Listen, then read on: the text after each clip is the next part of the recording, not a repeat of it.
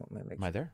I am. Sup, everybody? This is Carrick with ACG, and we are doing the international podcast number something 400 and maybe 450. Who knows? I don't count the podcast anymore. I am here with Reg, Silver Johnny. Wait a minute, we've got them all: Reg, Silver Johnny, and Abzy. Yeah. Look at that. We've got our full team. Full team. But we are also here with somebody who's made some of my favorite games. We were talking about it earlier. He is now doing audiobooks as well as written his own, and that is Travis Baldry. Thank you very much for joining us, man. Thanks for having me. We need a little sound effect for guests, man. Oh yeah, like a. I'll figure one out. Yeah. I'll put him into the opening blurb when I'm calling you guys character classes. I'm like, Reg is the fighter, Silver is the cleric, and then we'll have the evil rogue be the last one. It will always be the person who joined up. But also did games that are, they're my favorite games currently, I would say, for space right now, which is the Rebel Galaxy and Rebel Galaxy Outlaw, right? Rebel Galaxy Outlaw. I always get that mixed up and call it Rebel Outlaw Galaxy, and people are like, and then there's Rogue Galaxy. There's so many R Galaxy things. And Rogue Galaxy is the one we talk about. That's the RPG I like, right? Yep. On the PS. Yeah, dude, that was awesome. But thank you everybody for joining us. Thanks to the patrons as well for the watching and giving suggestions for the Walking the Walk game design video I did for Forbidden West. A lot of people didn't want to view it because they thought it'd be spoilers. I think I did everything I could to not spoil in that video. But if you get a chance, pimp it, tell people about it. Those are a blast for me. Thanks to all the patrons who support the channel as well and people who are here today. We are going to talk about games. We're going to talk about Elden Ring. We're going to talk about Forbidden West, obviously. We're going to talk about Star Wars Online and some of the issues it's had, as well as questions that you guys have. I think I do want to first sort of branch out into something. Did you guys see that Dead Island 2 is coming? Yeah. Yes. Yeah. It's crazy because it's been in development hell for like. It's like Beyond Good and Evil for Ubisoft, where they're like, we're working on it. Even more than that, I think. Like it's been a long ass time. What studio is working on it now? They took it away from the Dying Light guys, and they gave it Techland?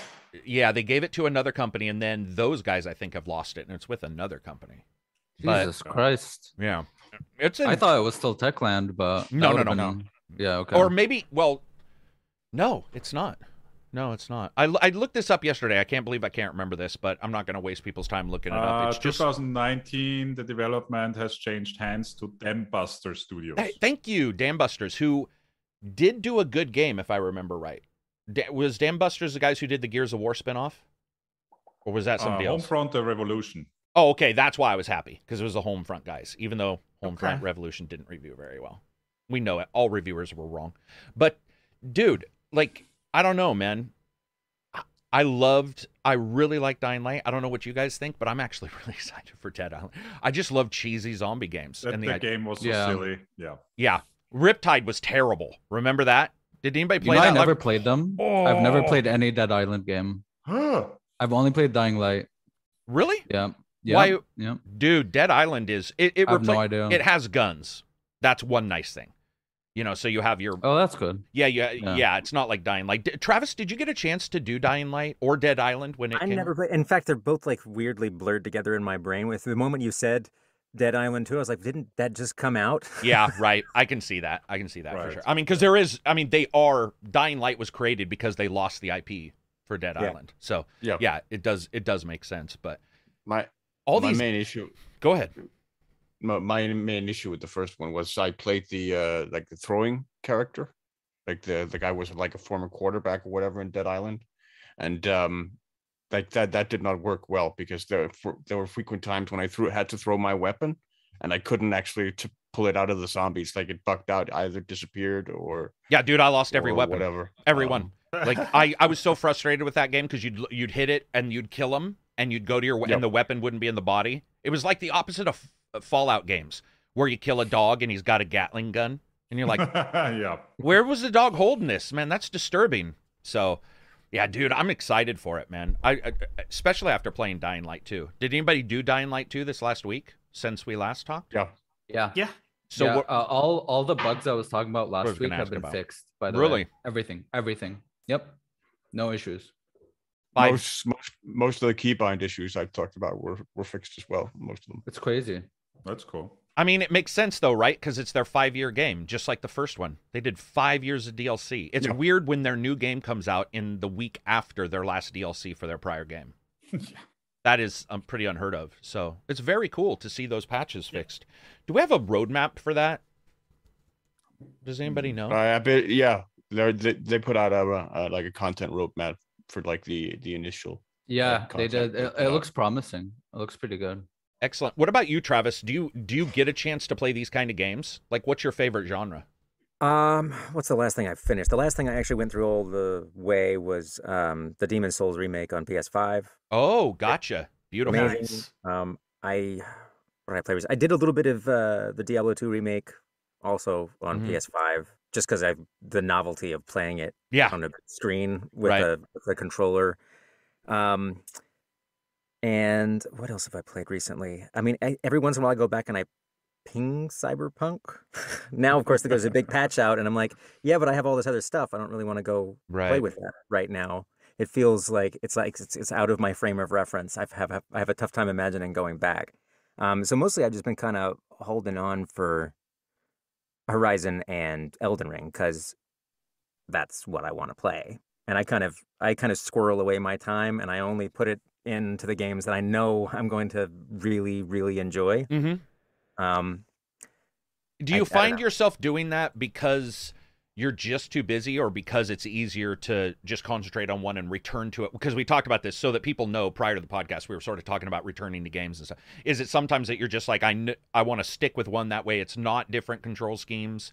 Or is it, do you just find some fiction to sink into?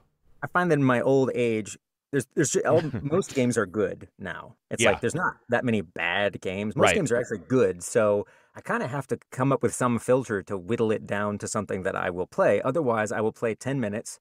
I will put it away. Some new thing will come out that also looks good. I'll get it. I'll play 10 minutes and I'll move on. And I never play anything. So I've just I have narrowed down my sorting to I have to pick just a few things that are really, really, really, really good. And I will play those. Because then I will have a reasonable chance of devoting enough time that I will have appreciated them for what they are. When you did Demon Souls, for instance, did you do that? Did you do the Dark Souls games prior? You know, I did. But weirdly, Demon Souls remake is the only one I've ever finished. So I always got reasonably deep into the first Demon Souls, Dark Souls. I didn't really play much of 2. I only got halfway through 2. I got a little further into 3, but I never finished any of them. And I enjoyed Bloodborne a lot too. But I've never finished a single one of them. This is the only one I've finished, and I'm not sure if that's just because it played so dang well on the PS5 and the frame rate was so freaking stable. Yeah, right. There was just the respawn times after death were so infinitesimal that the frustration level was just like pared back. It was just so much. It just felt so much less painful to die. Right. Than it did in any of the other ones for me, for some reason. And it was gorgeous, which didn't hurt either. So it was just the first one I finished. But I had spent significant time on all the previous ones. Dude, that game, I mean, I haven't got a chance to, I've got it. I played a little bit of it. It does look phenomenal. What I found about the old ones, I don't know with this one if they cleaned up some of the input timing and all that stuff, but it did feel a little bit more modern. It's just like...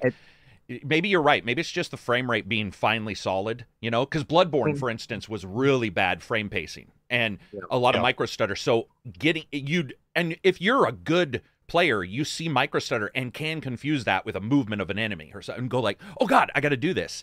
And it feels like Demon Souls was just perfect frame rate.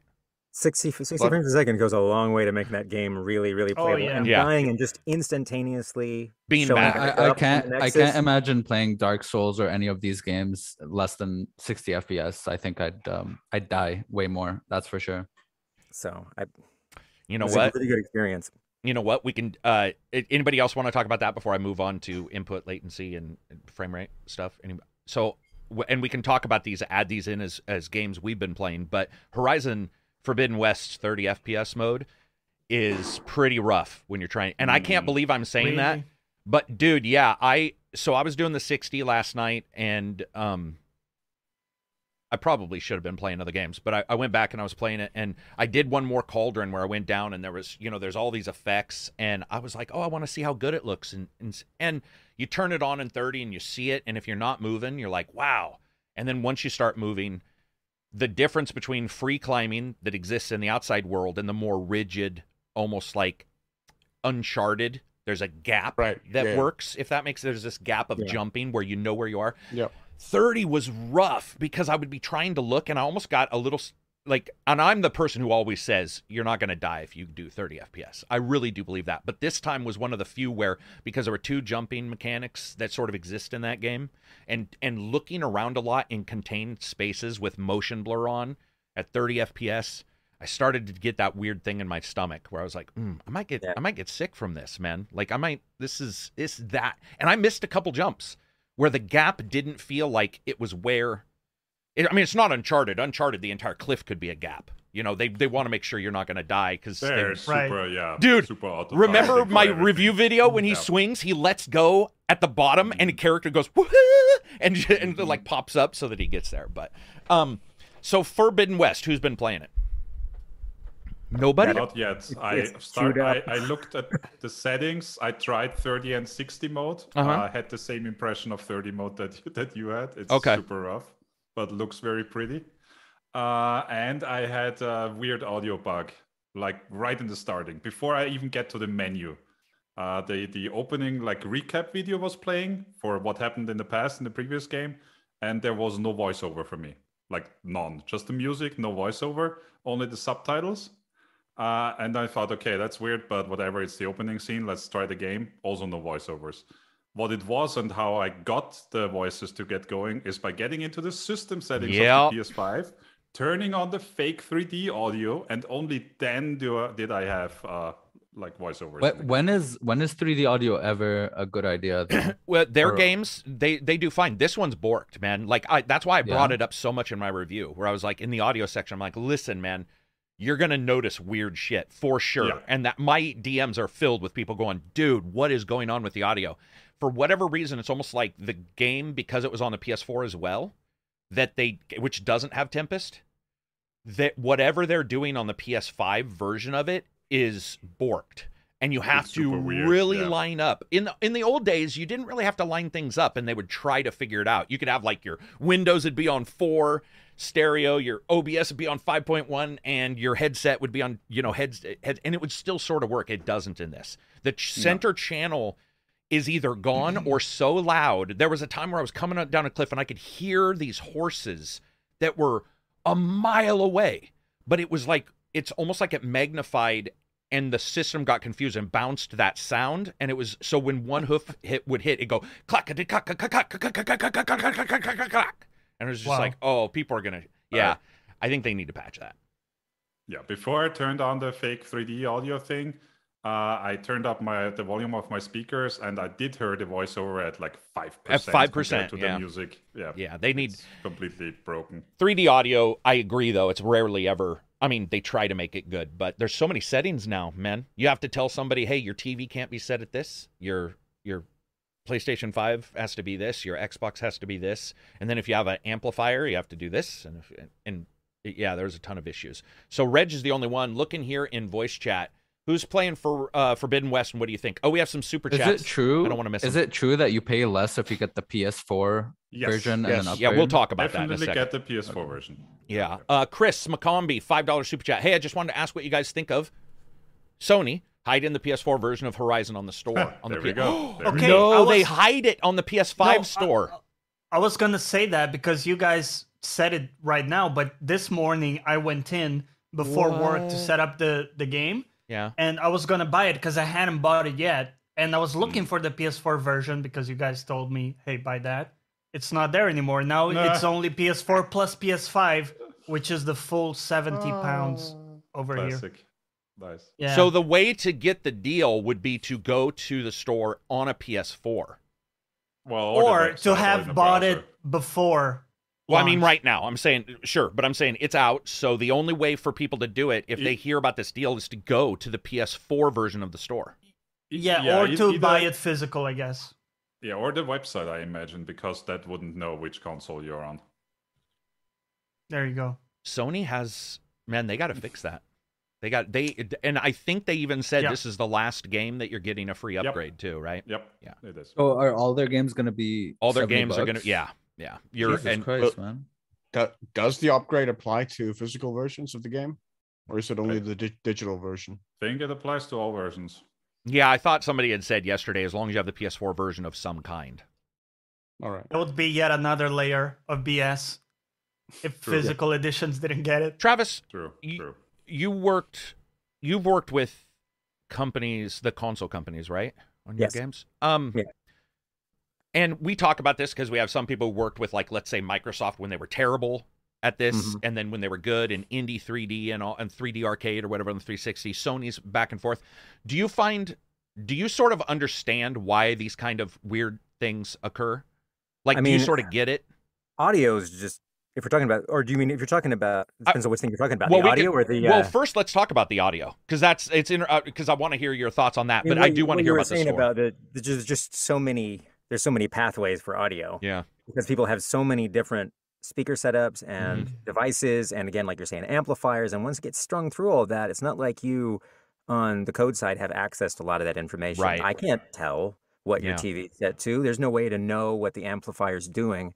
And even trying to set up stuff that I know works with my own 5.1 setup going through an amplifier, I'm like, okay, wait, does that sound reversed? Like I was just playing Skyrim, actually, the Skyrim re-release on PS5. And like all my sounds were horizontally reversed. Really?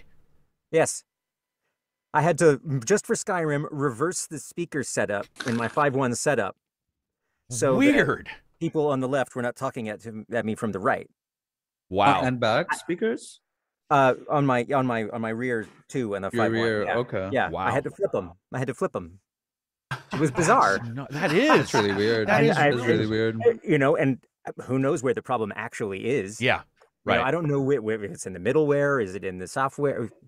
Who knows? But it's just there's so many things in the chain. And you, as the developer, when you are getting that game ready, all you can say is, my settings, if you offer audio settings, tell Windows the proper thing, and that's you're in, Windows, right? or whatever the middleware is. If I'm using Fmod or Wise. whatever I'm using, they just have speaker setups, and I'm just outputting to that, and I'm praying that it works. Yeah. And I listen to it on whatever I can listen it to, but how many sound setups can you possibly, especially if you're an indie developer, how many sound setups can you possibly replicate? Yeah. Right. Just not enough is what the answer is. I think it is. So it's so weird because, like, I cover audio, and I'll still hear people say, oh, nobody covers audio, blah, blah, blah. And it's like, for me, every time that I hear that, I'm like, why? Because it seems like everybody knows audio is one of the biggest problems for people to get into and understand their setups and their systems. And it seems like, especially as busy as it gets, dude, I don't know if you ever had this issue, Travis, or if you played it, but for example, piping the old PS4 audio through their controller into your earphones, it was so compressed and so nasty versus just, using whatever you had on your HDMI and using that. PS5 I've been very happy with. I think they've made some adjustments there, and Microsoft didn't have this issue. I don't know what it was, but I had people telling me game audio sound crap, and I said it sounded good. And they're like, it sounds like crap, man. Wrong review. And I'm like, no, you just can't use the PS4 controller for that. And so there's another way of doing things through your controller, and then third party versus like first party, where you might not get a mic output if you do a third party one. There's it's so confusing. So many points of failure, and people don't understand what those points of failure are. So what do you do for that? Do you when you test for it? Nothing. Cry. Just cry into your soup. Stuff goes there. You just cry and you try and explain. Okay, look, here's what's going on, or you try and figure it out. Figuring out is hard because again, people don't know what the failure points are. Yeah. If somebody's saying, "Oh, PS4 audio sounds crappy to me," I mean, how many things am I going to ask them before I figure out? Where do you even start? What? Okay, well, what are you listening in? How are you getting? It's hard to troubleshoot that stuff, and usually people are put out at that point anyway. They're mad, right? Yeah. They're not really in the mood to have like a measured discussion about where things might be going wrong. Right. They would just like you to fix it and for it not to suck. And like you said, Skyrim reversed your audio, but it was the only one. That's the argument that pops up is, well, the other games work fine. Which, by the way, I had that with Forbidden West, where it crashes PS5s. And I was like, no other game crashes PS. That's all you can say, and then the developer has to sit there and go, Jesus, is it the PS5? Is it a database? Is it? But speaking about the game stuff, Travis, I don't know if you've been tracking this, but Sony's obviously had a ton of issues with their store, separating PS4 from PS5, their cost, the upgrades being free in one time and then not free in the next game.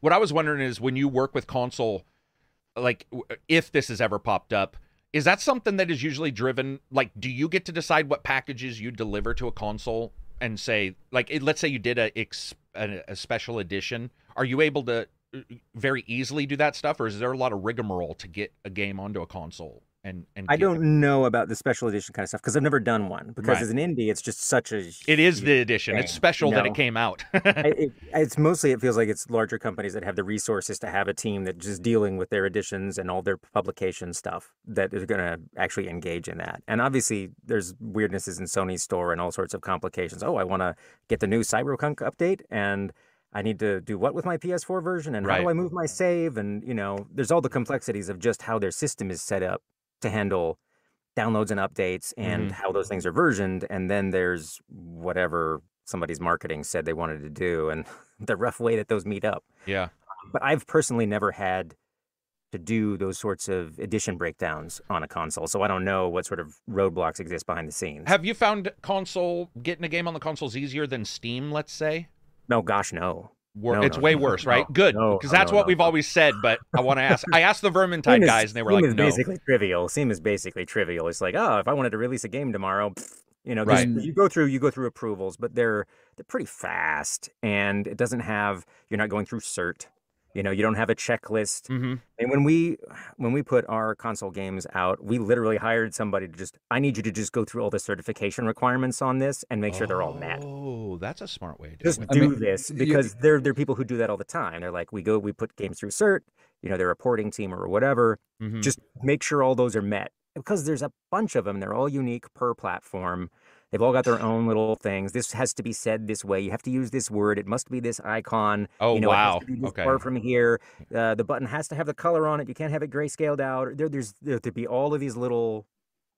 And then when you get into the Xbox, you've got things like where the files are saved and the user profiles. Yeah. Oh, really? I mean, you gotta wonder when there's like a game on Steam called Shower with Your Dad Simulator, right? You get all those like games that are approved on Steam. How that gets on, versus console. You just don't Genital get on console, Jousting was the one that we played. We're just it's just that whole user experience isn't controlled by Steam, but it is on consoles. They have like a there's those certification requirements so that anybody who sits down with this software on a console, it's going to just plain work. You don't have that same assurance on a PC. It's like, well, something might go wrong. Yeah. No, for any number of reasons. Your system might not meet the requirements, whatever. They try and peel all that away on a console, so you got to meet this checklist. Gotcha. Which makes sense, but it's super cumbersome. Going to Super Chats here, we have Nari Nanan. Hopefully, I'm sure I'm butchering that terribly. I apologize. $10 Super Chat. The Forbidden West Walking the Walk was excellent. Waiting for your review and Walking the Walk on Elden Ring. Thank you. That's going to be a unique game to try to walk around and not get killed on. Andy Martinez says you can also get it through the mobile app. I'm assuming he's talking about this game, the PS4 edition. PS4 edition. And then named band again, $20 Super Chat. Absy looks metal.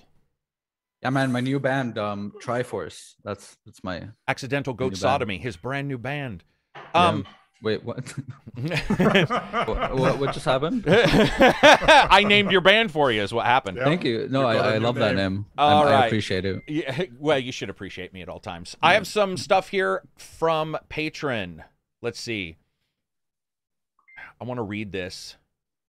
King's Pass says, Forbidden West did crash on me this morning, but after that, it's been smooth sailing for maybe 3 hours. The prologue area is really big. The prologue area is bigger than 3 hours, guys, so hopefully you don't get more than one to crash in there. Oh, sorry. Oh, okay. Oh, sorry. No question. I just need to tell everybody how awesome the game is and your podcast crew. Well, there you go. Thank you very much. It is true that prologue is big. I didn't want to spoil it for people, but we did talk about it a little bit last week. I mean... So we have Red Dead 2 had a long prologue, Forza Horizon 4, and then now this, where you can skip this one. I do want to make sure people know you don't have to, like, mill around in Forbidden West. If you want to go to the Forbidden West, you can pretty much do it right away. but they do that thing where they open you up into a small section of the original game. And so you can like sit around wondering what's changed and all that stuff. And I think we've all played Horizon Zero Dawn, right? Yep.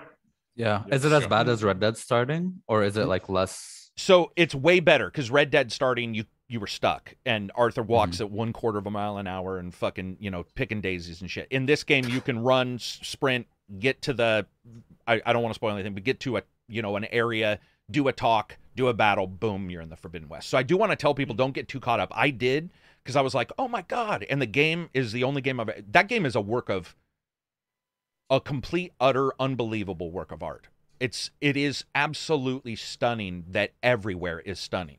I mean, it's ridiculous. I watched your Walking the Walk, right? Yeah. And those layers of detail, dude, how you were explaining it, it was just it was mind-boggling. It like rivals Red Dead, right? It does. Crazy. It does in its beauty, and like I'm a big fan of old style D&D painters like Braum or Larry Elmore, or some of those guys who did old style like fantasy paintings. It's like Elden Ring when you saw some of those trailers where they were standing, you saw the gold and purple, and you saw that's what it is, but at all fucking time. It's ridiculous. Like, it's the first game ever where I'm like, I want to go there. I want to go there. I want to go there. I want to go there.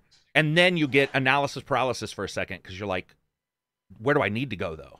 And so what I found was finding where I needed to go and then just sort of looking at all the stuff, and running around. And so you think playing in exploration mode is the right way to do it? That's the low output mode, right? With less stuff.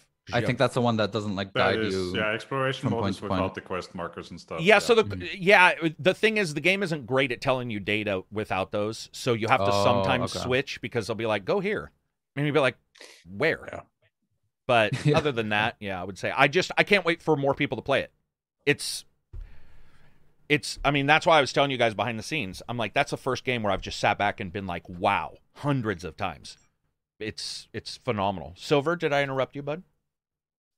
No, I just agreed with you. Oh, all right. Well, that was an interruption. How dare you? I did have a question for you, Carrick, because I saw today a shout out to past podcast guest John from Digital Foundry put out a video on the PS4, PS5 kind of differences the comparison for the game. It's a great video, and he did a great job showing like some of the differences.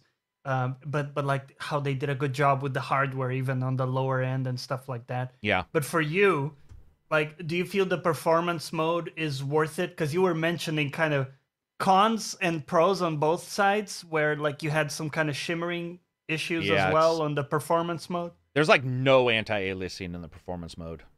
It's pretty rough. And I got some people tweeting this morning who finally played it and like, holy crap, it's a lot of shimmer. Like, just like everything's almost coated in a fine sheen of glass. And they use TAA. They use the really high blurry level of the temporal anti-aliasing if you use the render mode. And there's no sharpening, so you may want to adjust your TV because it can actually look a little too blurry. But you don't have a middle ground. It's either too blurry or sharp. Like, cut your eyeballs. Sharp. It's super sharp. Yeah, it's like every blade of grass. In the opening, I was switching around the settings. And in many of the PS5 games, I can't really tell the difference when I switch, and it's not side by side. This one, but in this one, it's super obvious. It's super obvious. Oh, really? Like in the high detail mode, in the very opening area, there's a tree, and there's like pollen falling from the tree. And in the high detail mode, you see it, and it's like nice particle effects and everything. Then you switch to performance mode, and it's just a blur. Yeah, there's suddenly no detail to that. Dude, they pushed the system. I mean, like. Yeah, of course. There's just so much going on. It's ridiculous. I mean, it's so cool to see these because, like, as a kid, dude, there were so many times in this game where I was like, Dad, I want to print that picture out. I want to print this screen out and use it on the wall. Like, that's how good the game looks. Do you have any speculations as to, like, the PC release? Do you think it's going to be, like, shorter than the last release? Or? Okay, so I'm going to make sure everybody knows. I was trolling the entire Discord because somebody asked that, and I was like, 3 years. I've heard 3 years. I haven't heard 3 years. I was just being a dick. I love to crush people. That one guy was like, man, I'm just waiting for the PC. And I was like, hey, man, rumor is 3 years. And he was like, what?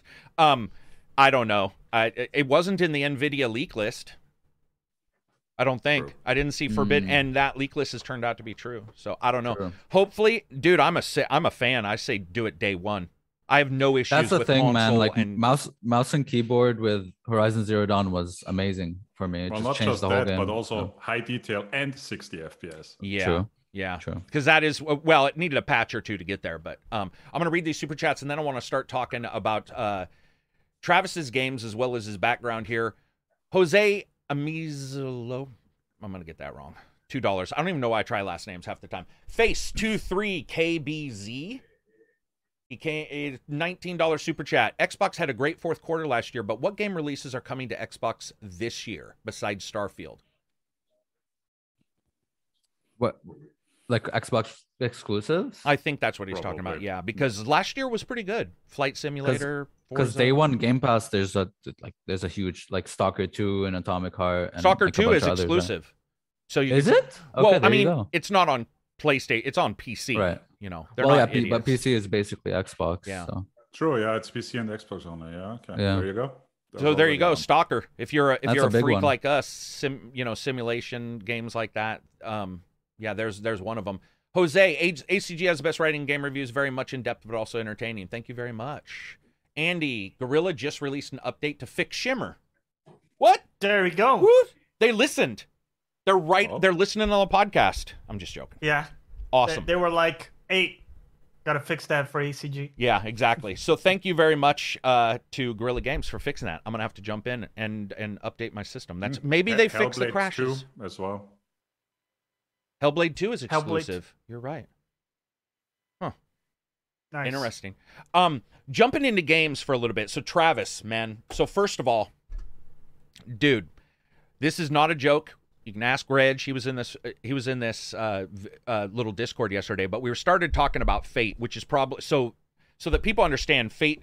How would you describe Fate, actually, Travis? Would you describe it as like Diablo Light? It's like a halfway. It's like Diablo 1.5. There we go. Like kind of like a lot of the spell kind of systemic stuff from Diablo 1. But you can actually run all the time. Yeah. Done in 3D with kind of like a vaguely Rankin Bassy kind of aesthetic. So it's like it's a semi-casual Diablo 1.5. So was that your very first game? Oh no. I mean, I did a lot of smaller games. I did a lot of adver games. I did a lot of kind of arcadey stuff when I worked at Wild Tangent. But it was something I wanted to do, and I made a prototype for it, and I got the go-ahead to do it. And it was supposed to be a 1-month project, and it made it to 6 weeks. So I took a little extra time. I think it was maybe 6 or 7. And I just had a ball doing it because I just basically did whatever I wanted. Obviously, it's got kind of like the limitations of that kind of development cycle. Mm-hmm. You got so many kinds of levels and infinite dungeon sort of stuff. But working within the limitations, I had a lot of fun doing it. Yeah, I mean, dude, like I don't think people understand. So there was a couple games at the time. You obviously have your Diablos, Sacred. I can't remember exactly when that came out. I think it was a little before. There was Titan Sacred, Quest. Nox. Titan Quest came out a bit after. Right? Yeah.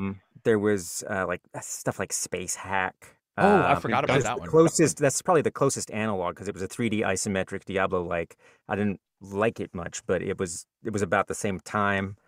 But wasn't Dungeon Siege as well, or Dungeon Siege Dungeon Siege had already come out. I think they were working on 2 at the time. Gotcha. I want to say. Right. Funny story. I thought I stole the idea for pets selling stuff from Chris Taylor because I thought it was in Dungeon Siege. Oh, gotcha. But I think he had just offhand mentioned that as something that Dungeon Siege would have, and it didn't. And all I remember is that he had mentioned it. And I was like, yeah, I got to send stuff to town. That's a good idea. So we didn't do potion sipping, but we did do sending stuff back to town. Dude, it was so awesome. So that people understand what Fate was. So it's sort of like an infinite dungeon game, a little bit like a Diablo style where you go down with your pet. And the first one did the first one have a dog and a cat, or was it just the dog? Yeah, you had a dog and a cat. Dog and a cat. But the great thing about this game is you can transform the pet into creatures. You can send them back to sell your stuff, which is now what we're seeing in Lost Ark, where you use your pet to pick up stuff. Isn't that what you were saying, Reg? It is automatically picking up stuff, yeah. That wasn't in Fate, right? Yes, it was. If you shift click on anything, your pet would run and pick it up. Your pet would run and pick it up, yeah. You had to shift click, and then they would run and pick it up. And guys, I'm telling you, if you get a chance, I don't know how that thing runs on current on current machines. Does it it's work on Steam? So it'll they put it on work. Steam at some point, so it should work theoretically. I think it was DirectX 7. I might have to take a look. I love old ARPGs like Divine Divinity and like a lot of them. So yeah, Divine Divinity is still good. I have a so do I. in my heart for Divine, and that soundtrack. Dude, the first we just talked about this yesterday, so Reg is getting like deja vu. But every time that soundtrack would come on, and she'd be like, "Oh," and I'd be like, "Divine Divinity, here we go." It's so good. It's probably my favorite ARPG. And it had the weirdest quests that like they were already showing quest chops back then. Like they had so many cool things with the like dropping the thing and using the reflection in the pond in the first area. Getting the teleporter for going in and out of dungeons. They had the mad elf who was frozen in a yard somewhere. Like he had a spell on him or something, and he was that one. You know what I'm? Because you played collect 2 things. Like you played it in the last 2 years, didn't you? Because I kept talking it up, and you ended up playing it. When you're doing this though, Travis, and you're looking at making Fate and making it in a short amount of time, and saying this is what I want to do. Is there anything from the original Fate that you remember you wanted to go in and it didn't make it in? Didn't make it in. Or something that was hard but it got in? Honestly, I had a really good time doing it. I think I had a pretty reasonable idea what I had time to cram in. Gotcha. You know, I always would have liked more tile sets or more monsters or stuff. You know, more spells, more. Yeah. Because it was limited by, you know, but it was kind of what I set out to make. Which is part of why it was pleasant, because I wasn't constantly like, oh my God, I can't get this in, or what am I was going to do, and I just went and did it. The first, I'll tell you my funny story about fishing. Why fishing is in there. Okay. So fishing is in that because I used Warcraft 3 tile sets to prototype the first version, because I didn't have any art yet. Mm-hmm. So I just needed to make it. So the very first version of Fate, you're running around in like a Warcraft 3 dungeon with like the same Warcraft 3 water, but they had... In War 3, they had the little floating, bobbing fish that they would populate along the shore sometimes. So I had pulled those out and I threw them in the water pools. And I was like, well, the fish are in there. I should be able to catch the fish. So the only reason you can fish in Fate was because I used a Warcraft 3 tile set that happened to have fish. And it sort of teamed that idea. I thought it looked like you should pull them out. That's awesome. I don't remember where the idea for transforming the pets came from. Probably just something to do with the fish. I was like, well, if I got a fish, what am I going to do with it? Dude, it's so crazy back then, and you were talking about like the pleasantness, your idea of what was going on. Would you say Fate was the last time that was sort of yours, and it was like no. When we got to Rebel Galaxy again, it was mine again. Was that more pleasant, even though it's all on your shoulders? I mean, you're working against limitations. You know what you got the resources to do. Mm-hmm. So when you're working against limitations that you understand and you can just act without debate. There's a lot. That's really pleasant, and if you're kind of like a jack of all, like I am, you can usually you're not stuck waiting on anything. So I enjoyed that. It's cool to work with people because you can do more, and the level of what you can do is obviously elevated because you're working with people who are talented in their specific areas. But when you can work by yourself and you can at least get it done, there's a lot of. It's very satisfying to immediately be able to implement things. Right. Instead of saying, well, in about 2 weeks, this model's going to show up, we got to schedule this. Eventually it's going to come in. Hopefully it works when it all comes together. Instead, you've got your fingers in all of it all the time, which I find really rewarding. So there was a distinct difference in feel for the spaceships, obviously, from Galaxy to, like almost like a battleship 2D to more the space fighter. And I know you got some flack for that because I would see the flack. People are like, oh, I don't want space fighters, blah, blah, blah. But what, for you personally, was that because maybe the first one felt a little 2D, even though it really was? Did you want to go more? Did it just... So initially, if I had just done it the way I wanted to do it, I would have done Cockpit from the beginning. But at the time, it was like there was Elite, there was Star Citizen. Who knew when they were going to come out? They were both imminent. Felt No Man's like they were Sky. there, yeah. There were all these cockpit, big ticket things. So I was like, I better not do exactly what they're doing. That would be stupid. Right. So I went and did something different. And I thought, well, I can do naval combat in space and it'll be fun. And I prototyped it and it was cool and I enjoyed it. And it was also... when you're not in the cockpit, you don't have to worry about modeling cockpits. It's another way to reduce your asset load because when you pull that scale back, the detail of the world is kind of blurred, right? When you dock in a space station, I don't need to know what the corridors look like because, it's a friggin' battleship. then when it came time to do the sequel, I brought on Howard Day, who is an amazing spaceship modeler, is just awesome. And we're like, okay, well, we're going to do basically, Privateer. And because now we can do it. And Star Citizen was kind of already becoming a little amusing, and Elite had come out and was what it was. And, No Man's Sky had its time. And it was like, okay, well, we can do this now, and we can do something that they're not doing. And it doesn't feel like the train's bearing down on us. And at the same time, we can try and solve these problems of it sucks to fly in a cockpit. For most people, they just can't orient themselves. They can't shoot things. They constantly overshoot. So I was like, well, we'll try and solve that problem. And we can do this now safely. So that was the reason for the switch. I would have probably done it initially, but it just seemed like the wrong time. Yeah, it's funny because I know that people have the certain things that they like, whether it be giant warships or whether it be in cockpit, and mixing the two obviously does sound like it's more difficult. I personally have to say though that it is weird that your game, when it came out, it wasn't anywhere near Firefly, the TV show or whatever, but you had your vocal track, or your big track that played in the first one, and all. I can't remember who it was.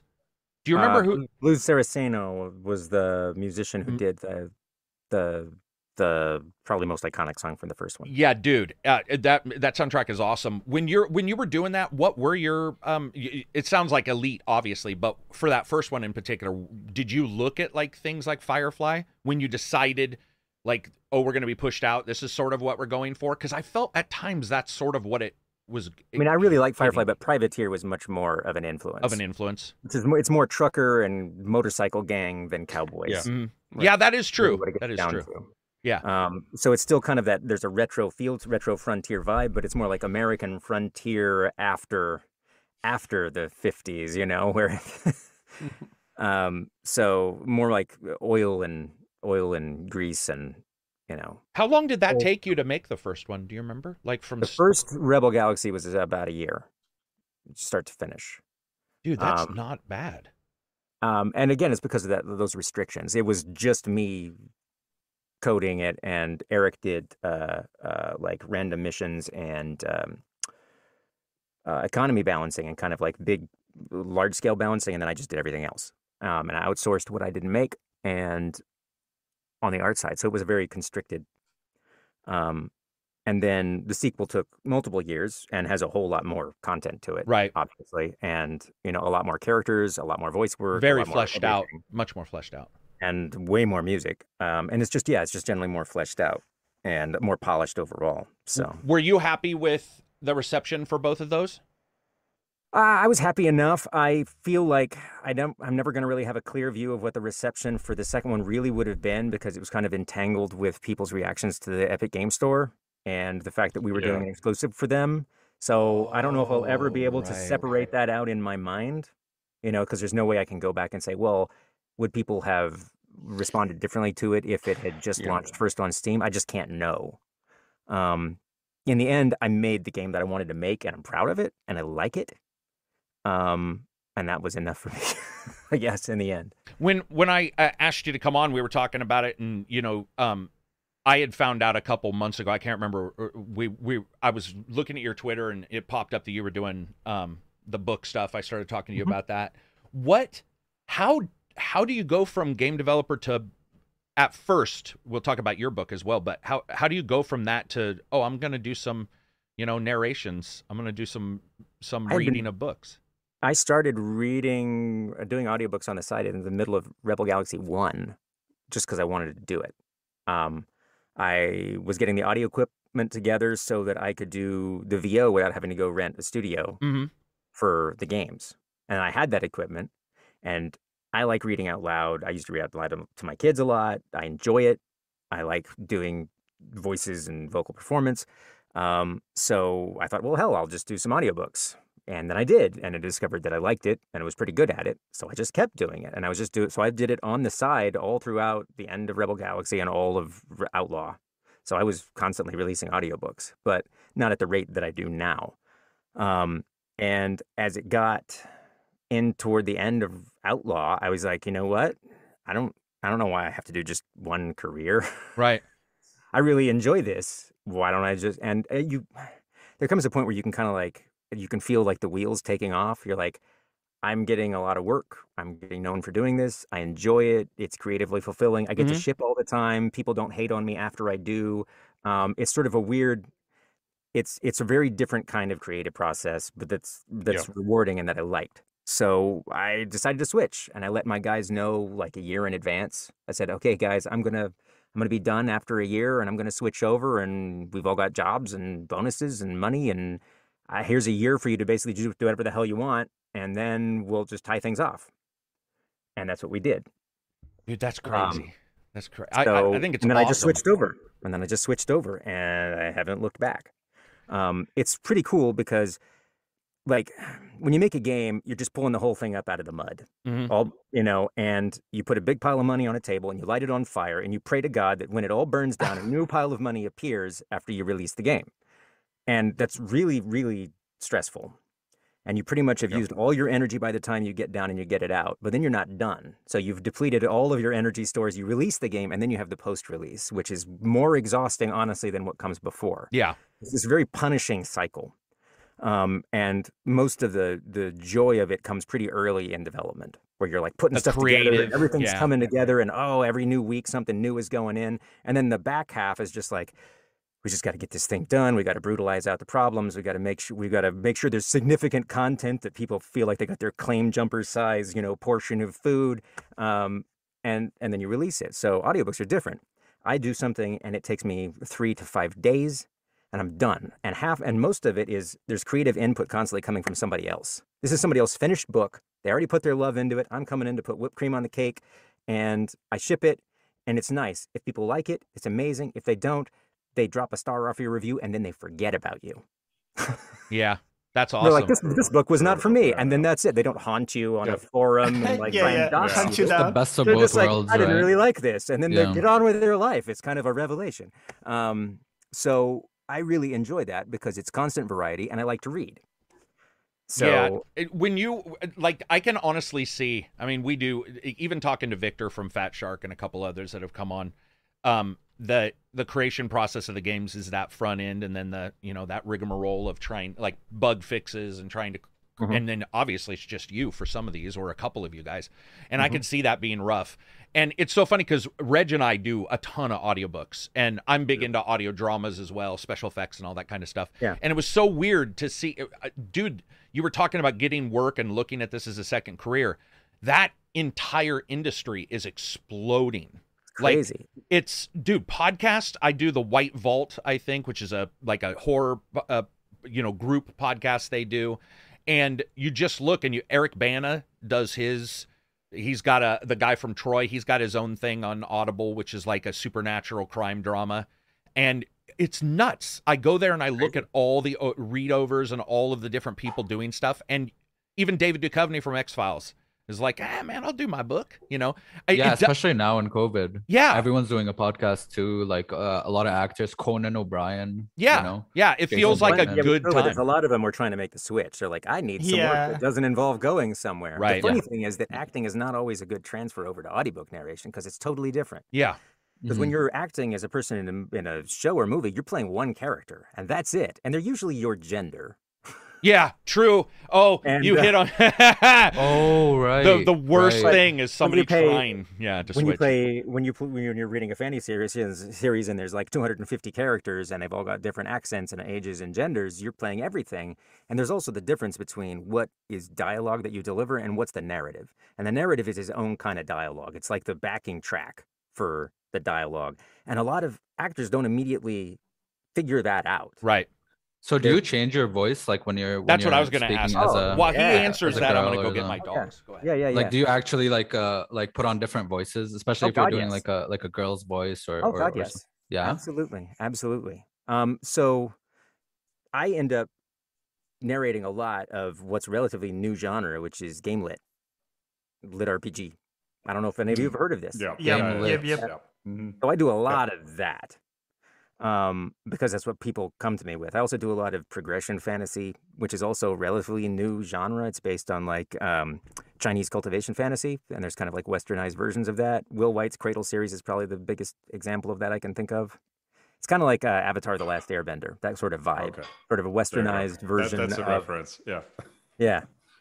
But yeah, it's and do you do like multiple takes after each chapter, or do you just read through it once? Read the chapter through, and if you mess up, you just stop immediately and you fix it. You do what's called punch and roll, where you just move your playhead back and it plays right away for 2 seconds, and you roll right in and you just continue onward. So when you're done with the chapter, you're done. You send it off to be proofed, and people will come back and give you pickup notes. Oh, you mispronounced this, or you missed this word, or whatever. So I guess you're like hitting two birds with one stone, right? You're like reading a book you want to read, and then at the same time recording yourself. I mean, ideally, it's one I want to read, but there's often it's not. Right. I mean, there's a lot of books that's like this. I wouldn't read this, but those are actually where it's really work. Because wait, so are you saying sometimes you haven't already read the book? Like you're reading it for the first time record? I skim them. That's all. That's all I have time for, honestly. And honestly, I think that the read is usually more alive if you're not bored with the book when you first start reading it. So what I need to do is I need to know who are the characters, how is everything pronounced, and if somebody turns out to have an Irish accent on page 377. So that I don't have to go and re-record everything that yes. So I have to do that's a big amount of thing. pre-research. But I don't deep read the books. Most people, I think, do. Most people do a kind of a deep read, but my schedule is nuts. I don't have time for that. So you must be good with like different impressions and different accents and stuff. Oh, it's a lot of fun. I enjoy it. Some of them are more challenging than others. I mean, doing a South African accent is actually not. Isn't that weird? The Afrikaner. Yeah, I'm not. Doing that is hard. I could imagine. That literally popped it's up. Also, like a 12-year-old girl, that makes it even harder. But. Can you give us a little sample of one of your favorite accents or voices that you do? Let's see. Putting you on the spot, sorry.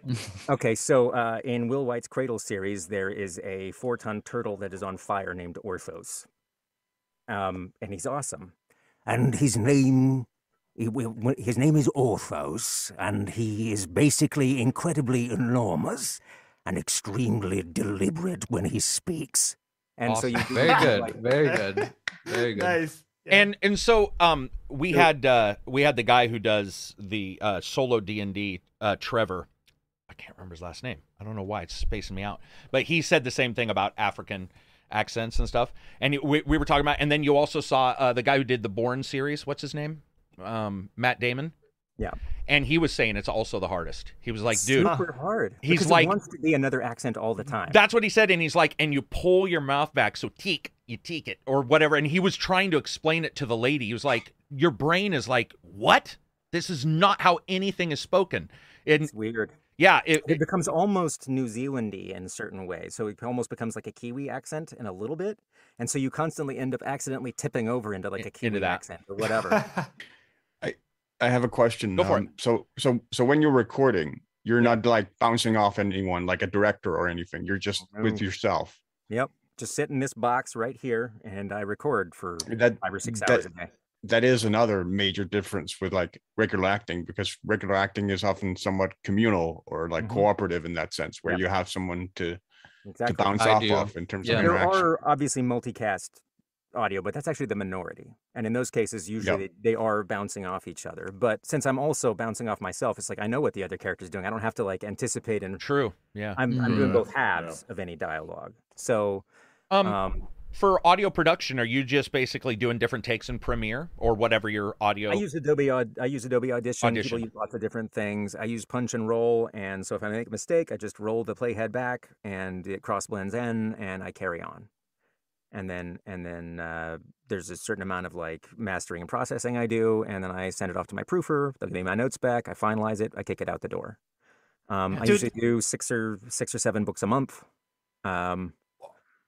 That's most crazy people don't pacing, read man. 6 or 7 books a month. In fact, 6 or 7 books a year is probably most. Not mine. I love reading. It's like my favorite thing in the world. But that's you were going to ask something, Johnny.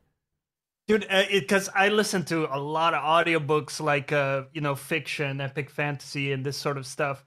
And what boggles my mind is when the narrator goes from one voice to another completely different in like the space of a breath, like it right? flows, right? So I need to hear the inside baseball from you directly. Like when you do this kind of stuff, do you take a break? So you're doing you don't take a break. You just do it. You can switch just like that? Yeah. Yeah. Wow. You're just talking along, and then you switch into a woman's voice, and then you drop back down, and then you go back into the whatever. You're just switching all the time. This, because I see this in you and others. Like we had Carrick. What was the other person we had? Anthony Ingruber. Yeah, who's also really talented at this stuff. And you guys have this sort of physicality where I see like your body language change when you jump into a different voice or character, right? So is that a part of it? Face. A lot of it is your face. It changes the way you sound. So, like you loosen your mouth and it gets more sonorous as you bring your mouth forward. And you're also working the mic for presence. So as you get closer, you're taking advantage of the presence effect. It's really physical. Is it also a mnemonic device for you to remember like how to step into that voice? For me it is, because I know what their faces look like. I have basically like a mental cast of characters, and how they hold their face is a large part of how they deliver their audio to me. Because is their jaw out, or their jowls loose? There's that physicality to the face, and then it's almost like a bookmark. This is where this person is. I loosen up my mouth or drop my jaw, whatever. It's pretty cool. Also, it's like my favorite way to read a book. If I had the time to read all books that I like that way, I would do it, because you can't skim, and it's like you're squeezing all the juice out. Yeah. You can't miss an emotional beat. You can't have skipped over something. You're not like, I don't really remember what happened. You know what happened pretty deeply. And so if it's a good book, you get the best version of it. While you're acting per se, do you retain all the information while you're trying to get into those characters? Like, does it? I retain it better than if I do off the page. Oh, okay. Well, and you're also using two parts. You're reading internal in your own brain, and then when you say it, that's that audio reading and repeating it. So that's the same when you introduce yourself to somebody and you ask them their name, and the thing is, you say their name back to them, and you say their name 3 times, you'll remember it. It's that same kind of like audio reinforcement. That's a great trick. I used to always forget people's names immediately after they told me. Yeah, I do Bob, that. Bill, Buttonhead. That's so interesting to me, because it's opposite for me, where I can't really engage with audiobooks because I just don't retain it the way I do with like visual reading and just conjuring the stuff in my own head. Yeah. And for me, it gets down a lot to the reader, because there are very different styles of reading. There's people who read, and it's like Morgan Freeman sitting next to the fire reading you a story. And then there's people who act it, and I see it in my head. Mm-hmm. Yeah. And I can retain the ones that I see in my head, because then I get a little mental movie. If I don't have the little movie, it's gone. I lose it. Speaking of, go back to games for a second. Speaking of all this, Horizon Zero Dawn has much better, lip sync and everything. Oh yeah, faces. Like all the framing and all the cinematic. Setup for each of those is better too. Yeah, it's just better. And I did have the eyeball thing, which was nuts. I've never seen that. I saw that in your video. Yeah, Holy dude, shit. it was demonic. She's talking one time, and her eyes just go. Like, it was fucking haunting at 3:00 in the morning. But you get these, and this is why. And Reg and I were talking about this yesterday. He was playing Lost Ark, and I always bitch about fully voiced games, and I know it costs a ton. But when I see it and there's a subtitle and they say it, I retain that story 8,000 times better than if a character's like, hello, and then there's 10 lines of dialogue, like an RPG. Or they'll grunt. They'll be like, ah! And that's not what they said. They have this whole line. What were you going to say, Abzi? What's interesting is that I retain information better if there are no subtitles. If I'm reading and listening at the same time, I'm so bad at it. I can see that. If I'm only listening, it's I retain it way better for some reason. I can see that. I always try to turn off subtitles. Yeah. I do want to. I want to make sure I'm not forgetting super chats, because this is what keeps the business going. Mr. K, $5 super chats. Can we quickly complain? Yes, we can. We can always do that. About Sony censoring Martha is Dead. Xbox and Steam aren't. I feel like people should be making more noise about this. Sony's being lame. I did hear about this. I'm going to be brutally honest, man. I didn't track it. What are they censoring exactly? Like sex scenes or nudity, or more a violent thing? I don't know. It popped up a couple days ago, and it is a real thing. I'm going to be honest, man. There are so many different nationalities, so many different nations, and they accept different things. UK is different than America, even for guns and sex. We're sort of reversed. So, like, all the different people, and then you get, like, Australia, which is really, they're really tight on some things. So I usually don't track this too much. I don't know why Sony is doing it more, but I've lived through this already with Mortal Kombat and SNES and Genesis, where there was, like, blood in one game and green goo in the other one. So it doesn't, I don't know anything other than to say it is lame, but it's not unheard of. it sucks. I don't really have much to say about that. If anybody wants to talk about censorship, we can. But I don't personally have anything other than it sucks. But I don't even see what is being what the censored. Are. Yeah, it's only we had to remove some stuff, but what why? I mean, no idea. I haven't decided if.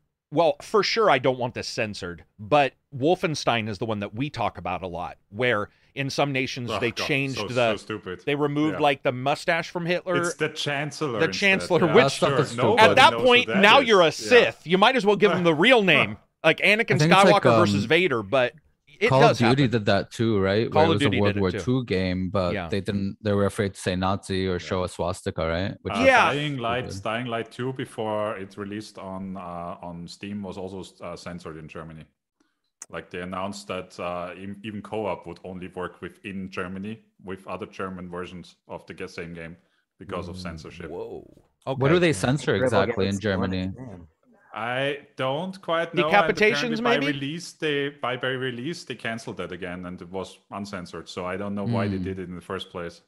I mean, there's territorially specific stuff. We had to change stuff for Rebel Galaxy 1 in Japan, and it was text. It was, you could trade organs on the black market. Oh, we were not allowed to do that in Japan. Right. So the and of it it's called something else. I don't even remember what we changed it to, but it couldn't be organ. Anything to do with drugs. It's also right. Yeah, true. And then in China they can't show like skeletons, right? Skeletons or skulls. Yeah, that came up in the discussion yesterday. This is all like this weird deja vu. It was skeletons were brought up. That was definitely brought up because zombies and skeletons. Yeah, because there's like World of Warcraft's undead looked very different in the Chinese version. Yeah, they have a completely different thought process for what they can show with around that. So it's crazy. I think it's crazy. I think sometimes companies also just don't want to work on figuring it out, and they're like, whatever. America's even weird. We allow like even TV shows. Euphoria shows frontal male stuff, which is shocking to a lot of people. Even though I watched Spartacus, where they chopped a penis off and showed it to you. So it's like, to me, I'm not that surprised. But this is cable, different than Cinemax, I think, was where Spartacus started. But yeah, the kind and like Travis said, different groups, but we even talked about this a couple weeks ago in the Discord. Some places Xbox isn't even sold at all. Like if you buy an Xbox from somewhere else and you try to go online, it's like there is no online for your entire nation. So it takes a while, man. I mean, I don't think it's that surprising. The next up, Sean is asking about Fate. He said, didn't Fate become Torchlight? And I don't think that's correct because technically the idea maybe. It was so when we started Runic, I offered to buy Fate so we could just make the IP. You mean? New Fate? Yeah, I offered to buy but they wanted way too much. Of course, right.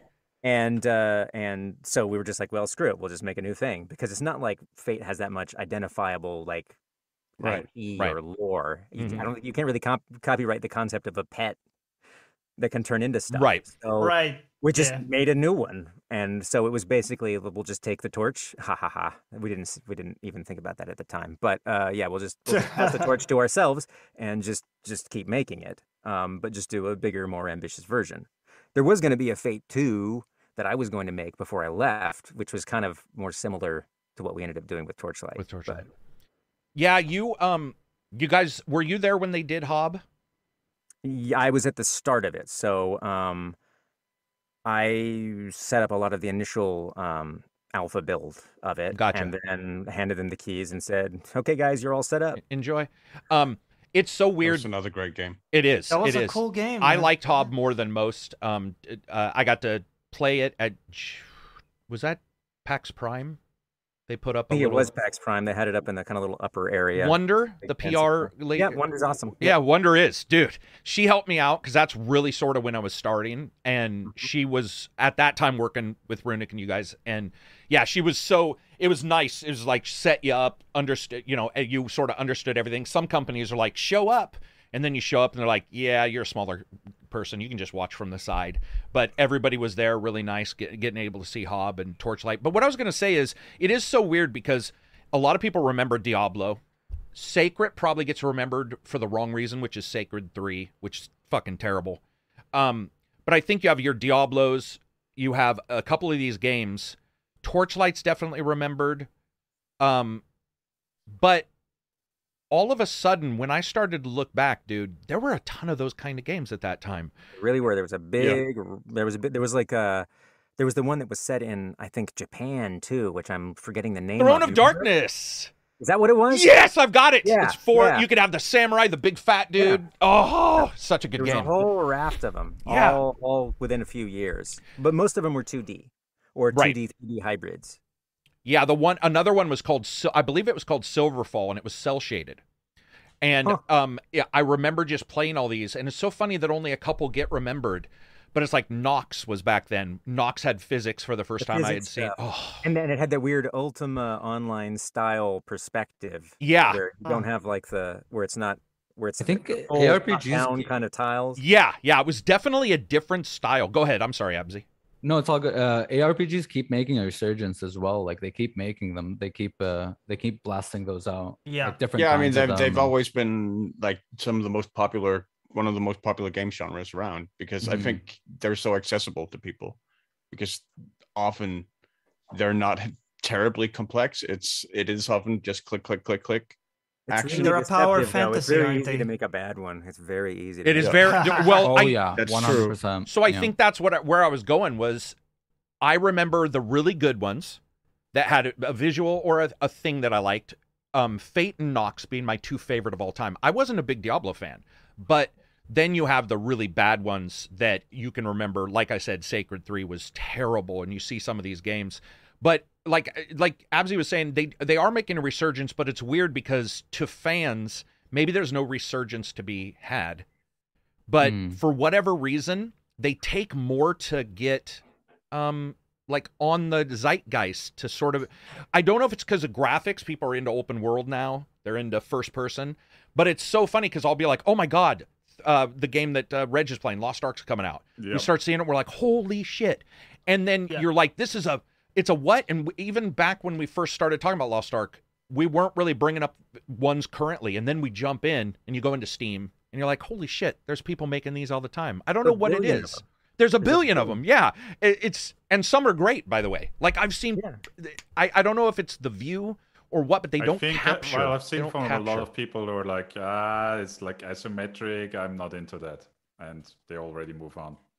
It might be. It might. I don't know. It's sort of sad because I feel bad even as a game reviewer where I'm like, the other one I really liked turned out good from Embracer Group, who we're going to talk about in the news. But Embracer Group did, or they published Genesis. What was it? Oh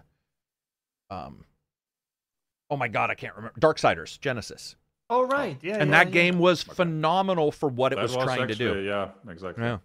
I don't know. It's just awesome to see these. It's great to see them. It's great to see Lost Ark doing quite well. Dude, it's beyond belief. It's a great game. No. It's an amazing game. It is awesome. Dude, and I was talking about this with a friend. Like, I wish they showed you earlier some of the grand scale of the sieges, because you might like drop off the game early or something and not even know what the fuck is in store for you, man.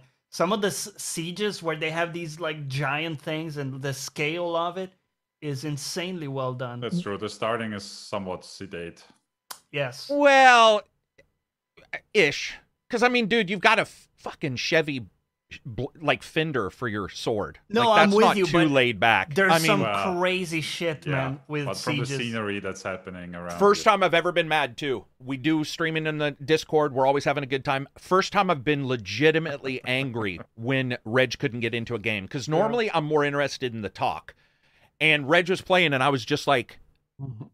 And then it crashed, and I was like, "No, dude!" Because it's fun to watch. It's fun to watch. Like it's got something to it that is, and again, so much content because it's a port. Travis, when you're looking at the ones that are coming out now, if you had to get back into games, let's say somebody offered you whatever, the freedom or ability to do, is there anything in that format that you feel hasn't been done? Do you, like, is there, whether it be like, oh, I can change the world, or I can do, is there anything, or do you even track these games anymore? You know, because you have stepped away, maybe you don't. I don't think there's any amount of money that could bring me back, and people have offered to have me come back and run stuff, but it doesn't mean that you couldn't do something and that you couldn't come up with something to do. I would probably, one of the potential projects we had when we were coming up with stuff at Runic and Hob got chosen was was basically kind of a third person, like a marrying of sort of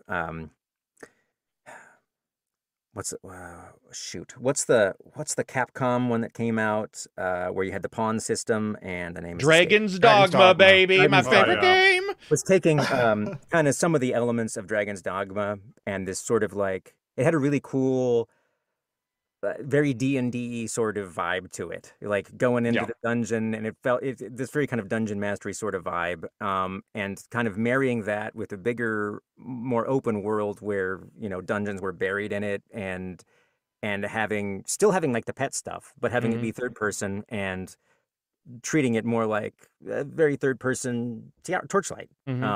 But marrying with that kind of retro D&D sensibility was something that we were talking about doing. And we had some kind of cool ideas for it, but it's not like that doesn't exist. Elden Ring's about to come out. I mean, that's, in a lot of ways, that's what that is. Yeah. Go ahead. Continue if you had anything. I don't know if I have anything else to say. I feel like I, for my part, have played all of the top-down isometric ARPG I ever need to play. And maybe that's just after having made so many of them. Right. But I'm kind of like, that well is dry for me. I would like to do new things, especially since everything is just kind of good. I want to play stuff I haven't played for the most part. So that was going to be my next question about technology. So I grew up in Apple IIe playing Conan, and I was like, this is the greatest game. There will never be a better game. And then you get a console and you play Diablo the first time on a console or something. And I think Diablo was on PS2, wasn't it? Wasn't one of the Diablos on PS2? Or am I wrong? What? I think it was on the PS1. PS1. It was on PS1. PS1. Which one? The first one? First one. First one, yeah. And so, dude, that's exactly the response was, oh, shit. So you play that, right? And you're like, okay, best game ever. There'll never be a better looking game. And then the next one comes out, best game ever. You said DirectX 7 for Fate, right? So the thing that's always confused me, I don't understand. I know it just enough about programming to do like 10, go to 20. Like, what I want to know is how do you assembly language? Yeah, how do you go and now there's engines, there's Unreal, which is just dude. Like I'm sure as a creator, if you were still in, that would excite you. How do you switch technology as these technologies get more and more robust? Were you finding yourself, okay, I got to take 6 weeks to like pick up what's new in DirectX, or because I don't even know how that works. So I mean, that's why people are going to cleave to engines now, is because you've got middleware that's taking that burden of relearning how to do everything away from you, and it's abstracting it for you. You're worried more about, you know, your assets and your material and your design and everything else. So if I had kept on, I would have probably switched to Unreal. It would have been the next thing, because I've built enough engines, and I don't want to do it anymore. And it's just, how many times do I want to reinvent this wheel, especially when you've got geniuses over, you know, at Epic just doing their thing, better job of it. And the value prospect of using Unreal got better and better over time. You know, it made more and more financial sense. So that's what I would have done. And that's, I mean, I assume that's what everyone's going to do. If you're going to be competitive on a technical front, you're either part of some larger company that can afford to invest in their own technology, but most people are just going to be using Unreal or Unity, depending on the kind of game that they're making. Did you see Ascent? The Cyberpunk, ARPG. Yes, So they were talking about blueprints. So they jumped into Unreal, whatever the last 4, and then there's 5, right? Yeah. So they were doing Unreal 4. They made their own blueprints, and they got to like really sit down and listen to all the stuff that they did in gaming and tech. But what confuses me is when you say creating an engine. Here's what confuses me. When you say creating an engine, Travis, are you stating that you just open up and were you making everything from scratch? Like you're just like, let's do this. Go ahead. What I used for the last few games was the open source Ogre 3D engine, which I basically tore apart and rebuilt the way I wanted it. Oh, I didn't know. Okay, gotcha. So I had some baseline middleware that was MIT licensed, and I just tore it to pieces and put it back together because it had kind of like all the structure for set everything up. I ripped all the parts out I didn't want, rewrote the parts I did, upgraded the renderer, you know. So that was what I was using. And I knew where all of it was, and I could touch everything. But there's a limit to how far you can go with that and how much you can do. Yeah, I would imagine people use patterns and stuff to make new engines. Still, right? If you're using an engine, you're still writing code. I mean, you've got a whole lot of code to write, but we're taking things like physically pushing all of this geometry on the screen and a system for managing your shaders and your materials and all of your mesh formats and skinning and yada, yada, yada. That stuff has all been handled. All this sort of broad, everybody needs this utility. Exactly. All the libraries. The actual game logic is plenty of the millions of lines of code you've got to deal with. So you just focus on that. Dude, it's so, I don't know. Game making is so enticing to me. I would never try. I love to throw a level together in Unreal 5 and pretend like I made it. I'll be like, yeah, dude, I did that. But I bought Kit Bash to do it. But it's fun. You should. It's amazing to see that somebody can just sit down and say, I want to make a game, because even back in the day when I was talking to people who did, I got to talk to some people who made Bard's Tale, Thief of Fate, Thief of Fate. It's literally sitting right. I'm actually staring at it. I've got you got the physical with the gray front. I have it. It's right over there next to my Apple. Dude, man, see, 64 and my Amiga. It's good to be old. But it is good to be old. You get all these and you find out, how they put their teams together, and then the iterations of tech, and people see the iterations of tech, and I always see the stupid things said, or we'll call them ignorant or whatever, but you say, don't reuse textures or whatever, and you're like, well, wait a minute. In this place, asset reuse. We all know that became a thing because of Steam's asset flip, but asset flip is different than asset reuse.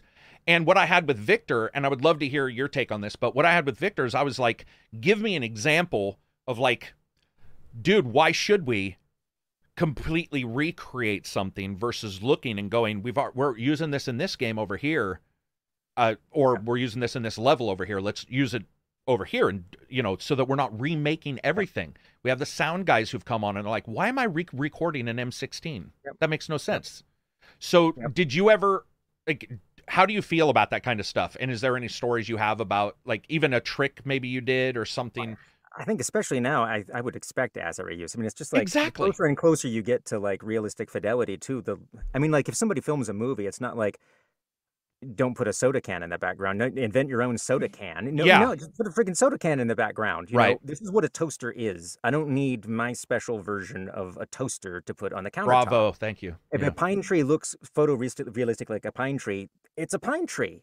Maybe I need 30 variants of it, or I need some foliage solution, but it's still it's a pine tree. I think a lot of people these days don't notice the difference between working smart and being lazy.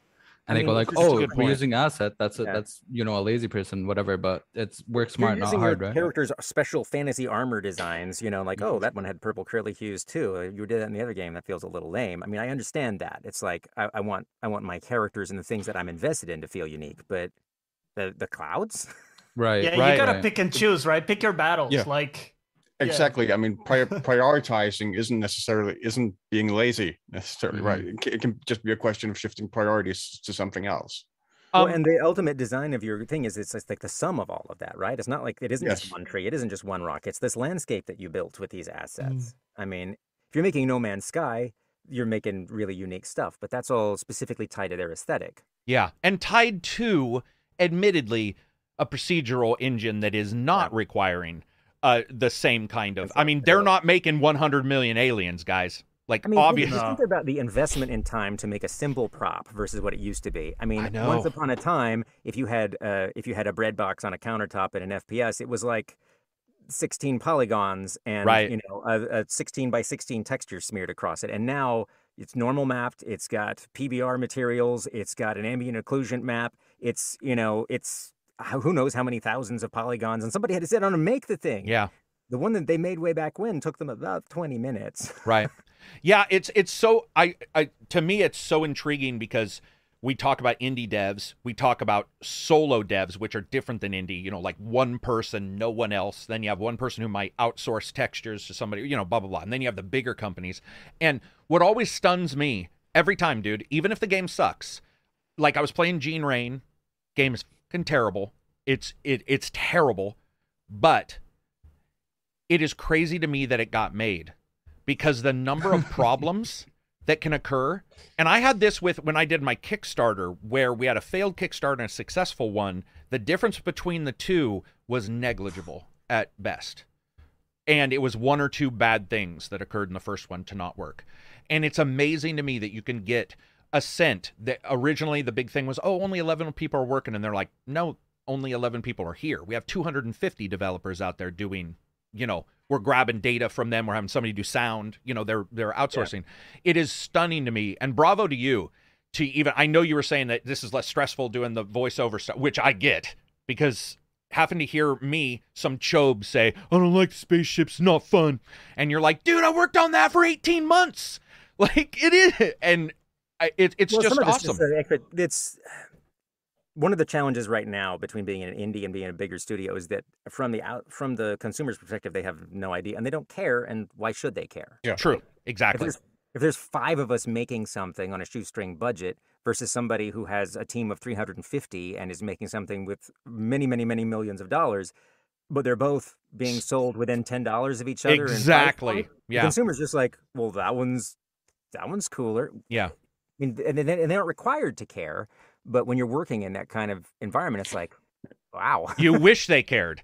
You wish they cared, and you wish it mattered, but it doesn't, and you can't expect it to matter. So, I don't know. It's a very different era of development than it once was, and I think that you can have some of it. Just depends on what you choose to do.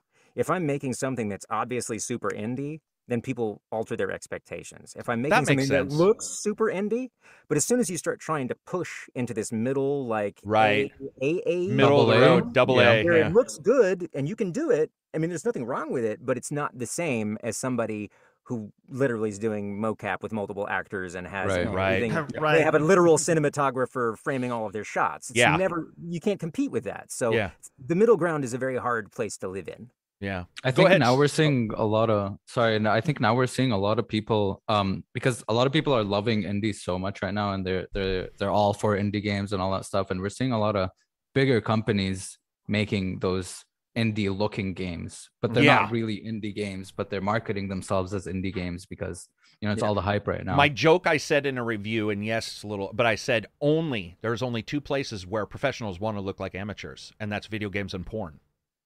I'm not to be rude, but no, it is true. So true. It's so true. It's sad, but that is what's going on because you have a different look. And I faced it as a YouTuber, super small YouTuber. You go, girl. Everybody like, you can do it. And then the moment you get to a certain point, people are like, sold off for sure, paid.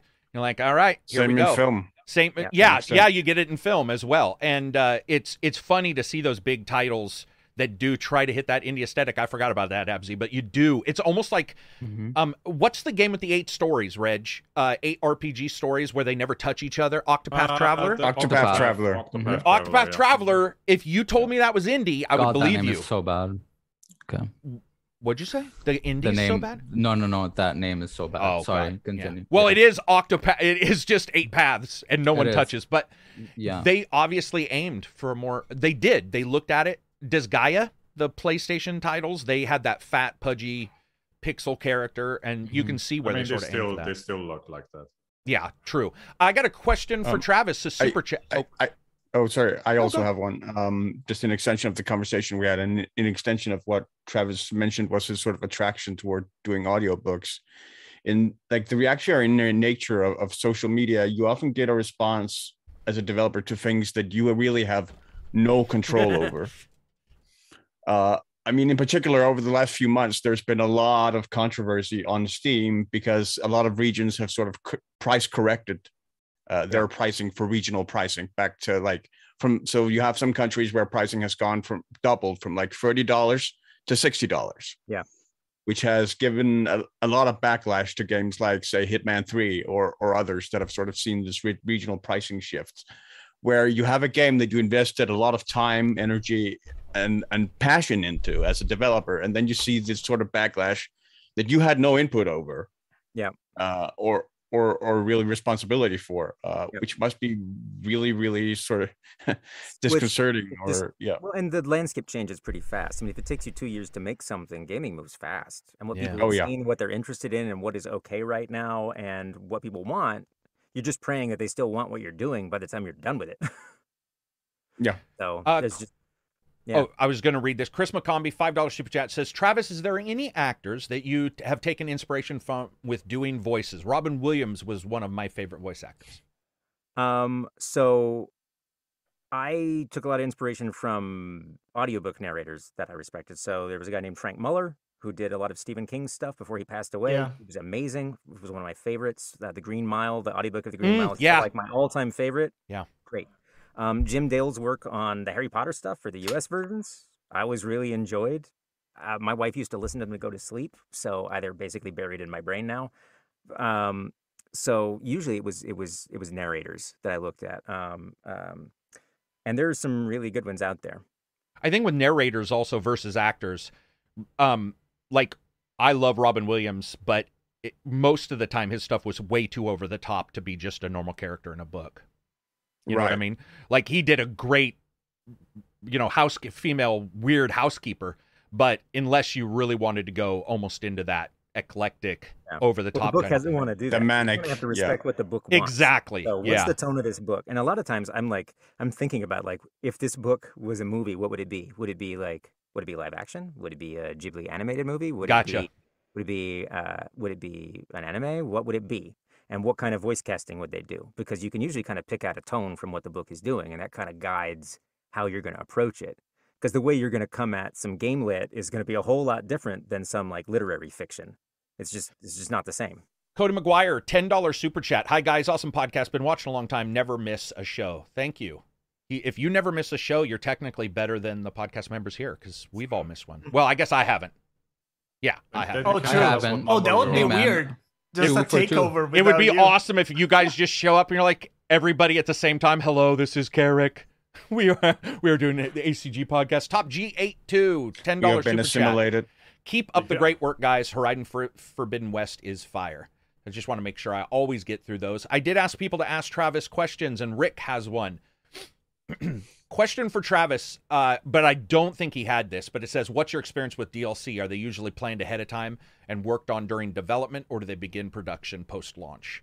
We did a little bit of DLC. It was just freebie DLC for Rebel Galaxy Outlaw, and we had planned to do it from the outset, but there very little development had been done on the outset. We just put everything that we could put into the game, and then, wrapped up or finished those things afterward.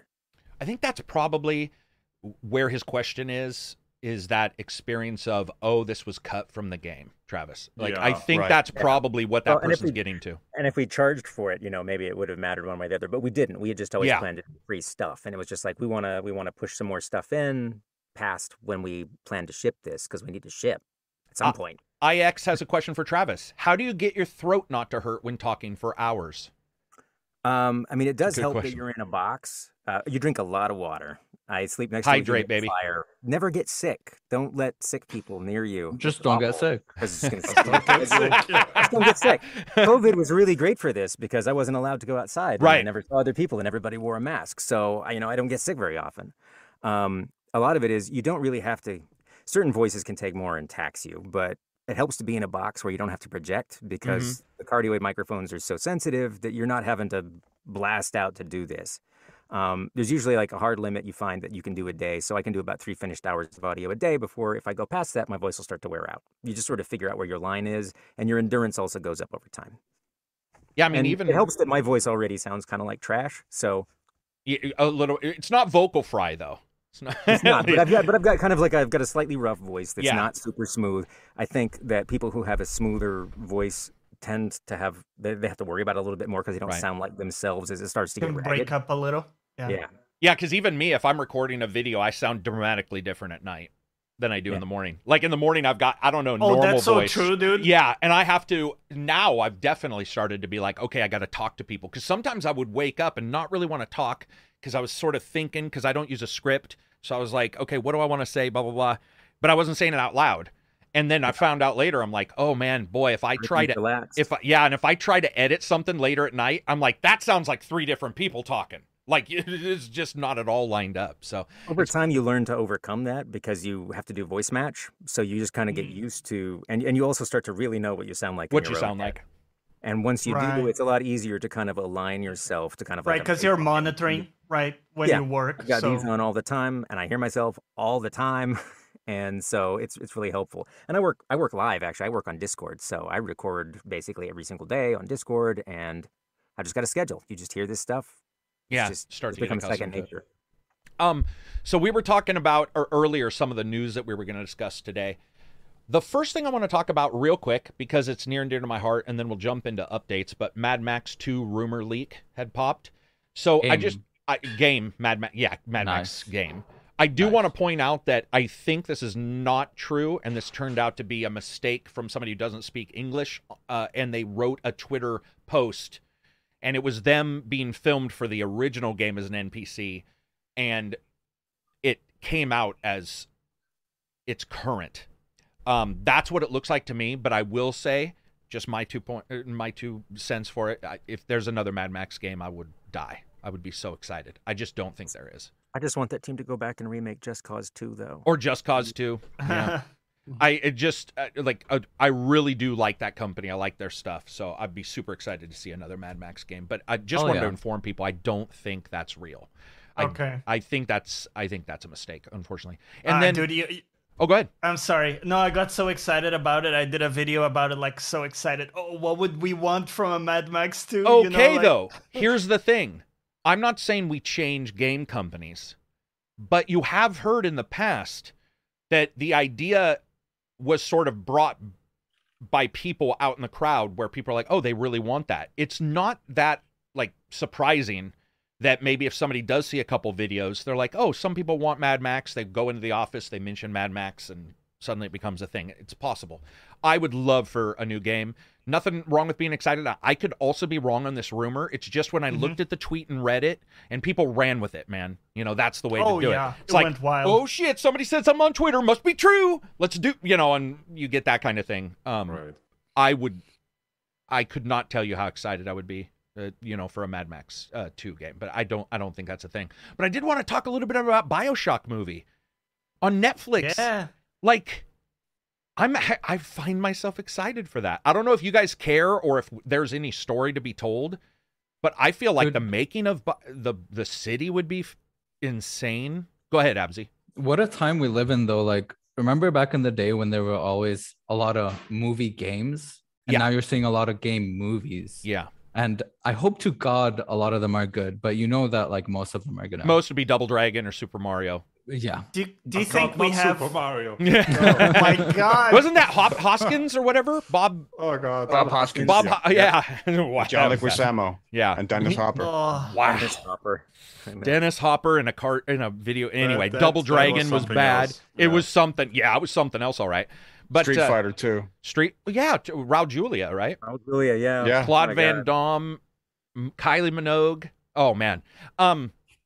Yeah, dude, BioShock. I don't know about you guys, man. I love Ken's stuff. I think his stuff is very interesting world building. So cinematic. Yeah. I hope it's him. Like, that would be the one thing I don't want is like Witcher. Remember, we all know Witcher 3's writer versus the TV show and the anger back and forth. Oh, boy. Yeah. I hope they would get Ken and be like, help us out here. That guy's a visionary, dude. He is. I mean, it does sound like it's pretty hard, because of that. It can be tough, somebody driving forward like that can be tough to work with them. But I would kill for a BioShock. Did you ever do BioShock, Travis? Did you ever play those games? I played the first two. First two. Gotcha.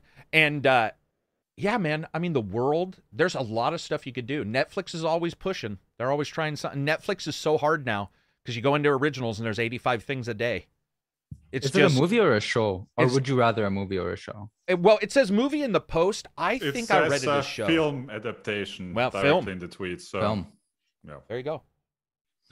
Yeah, I don't know. Seeing Rapture, I think it would work. Like the whole Rapture would just be such a cool setting for a show. You know what I mean? I just just a secluded spend some group time of people there with characters.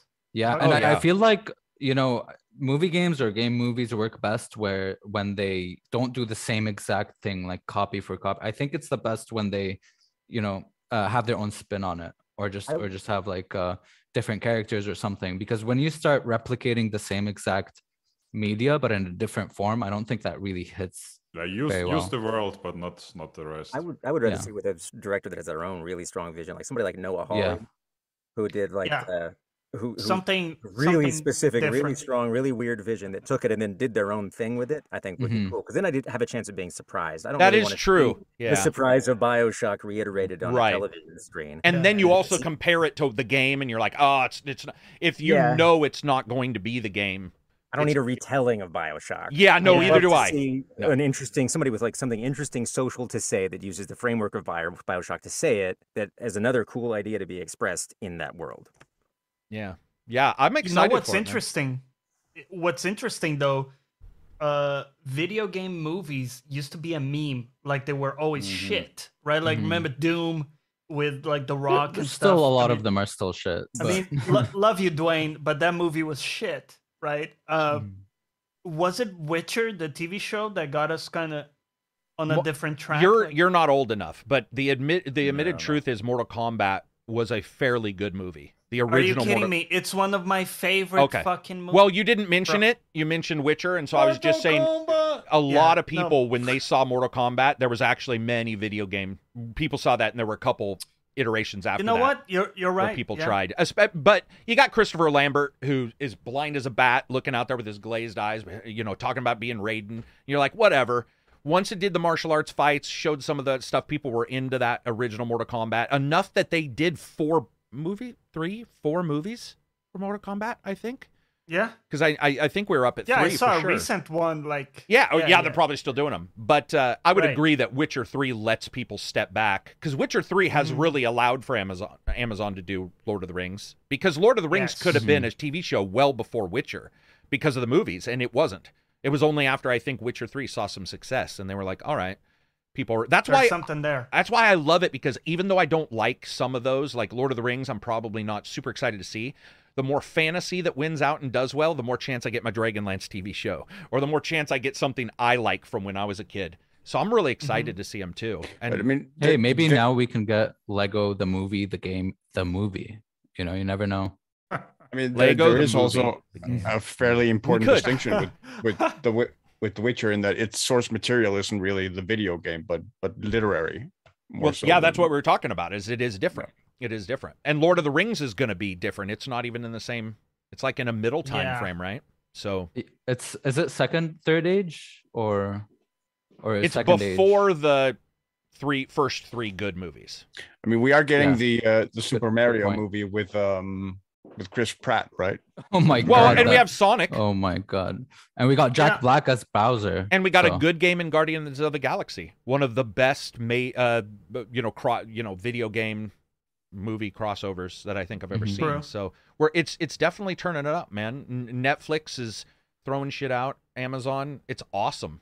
I'm really excited. BioShock, I think, is probably one of your best ones that you could do too. I think honest truth, I think Stranger Things is also helping. Because I think sometimes the supernatural stuff that we're seeing now is sort of driven by that. Because prior to that, you had X-Files, but that was too long ago. And I think once you started seeing Stranger Things come, you started seeing like people go, oh, this paranormal. And then you get Dark, which was the German one, right? Wasn't Dark? Yep. Because that was the one that was in subtitles only. No, they had dubs. They had dubs. They were terrible. You could listen. I thought my TV was broken. Surprise. Yeah. What were you saying? What were you saying, Travis? Yeah, I was saying I switched off the subtitles and switched over to the dub because I couldn't. That's what I did. Off the dub. Oh no, I know. Okay, I'm the only one. I listened to the dub. They were bad. The dub was not. But you see this, and it's exciting time for games, man. It's exciting because it also lends. I grew up when games were satanic. D&D was satanic. Everything new is satanic, and you're like, oh god, you got to deal with all this shit, and it takes 10, 20 years down the line before you get that respect. Games are the biggest entertainment industry, and it's nice to see the overlap. It's really exciting. Yeah, long gone are those like 80s commercials where you see 2 people playing Tetris and then the other dude smacks the other dude with a brick. Dude, like, look, this is what games do to you. Extreme Violence. Shit. I mean, that stuff is still around. I haven't seen commercial on TV that's like that. Yeah, not as a commercial, but. Dude, I grew up in the day when it was like booth babes, still being made by people. and like girls with armor that didn't make sense, which is still acceptable to me, but I get that it doesn't make sense. And so you get a little bit of a maturation, which is nice. I'm happy for it. I'm excited for it. Let's talk about what we are excited for here, and I think we're all excited for bug fixes. At least I am. So I'm going to let Abzy jump into the Abzy Gaming update. We need to name this something. Abzy's Academy of Updates. Abzy's. I can't think of. I'm not witty enough. There are 2 major updates that happened this week. One of them is the Cyberpunk 1.5 update, which had a lot of stuff. Let me just pull it up.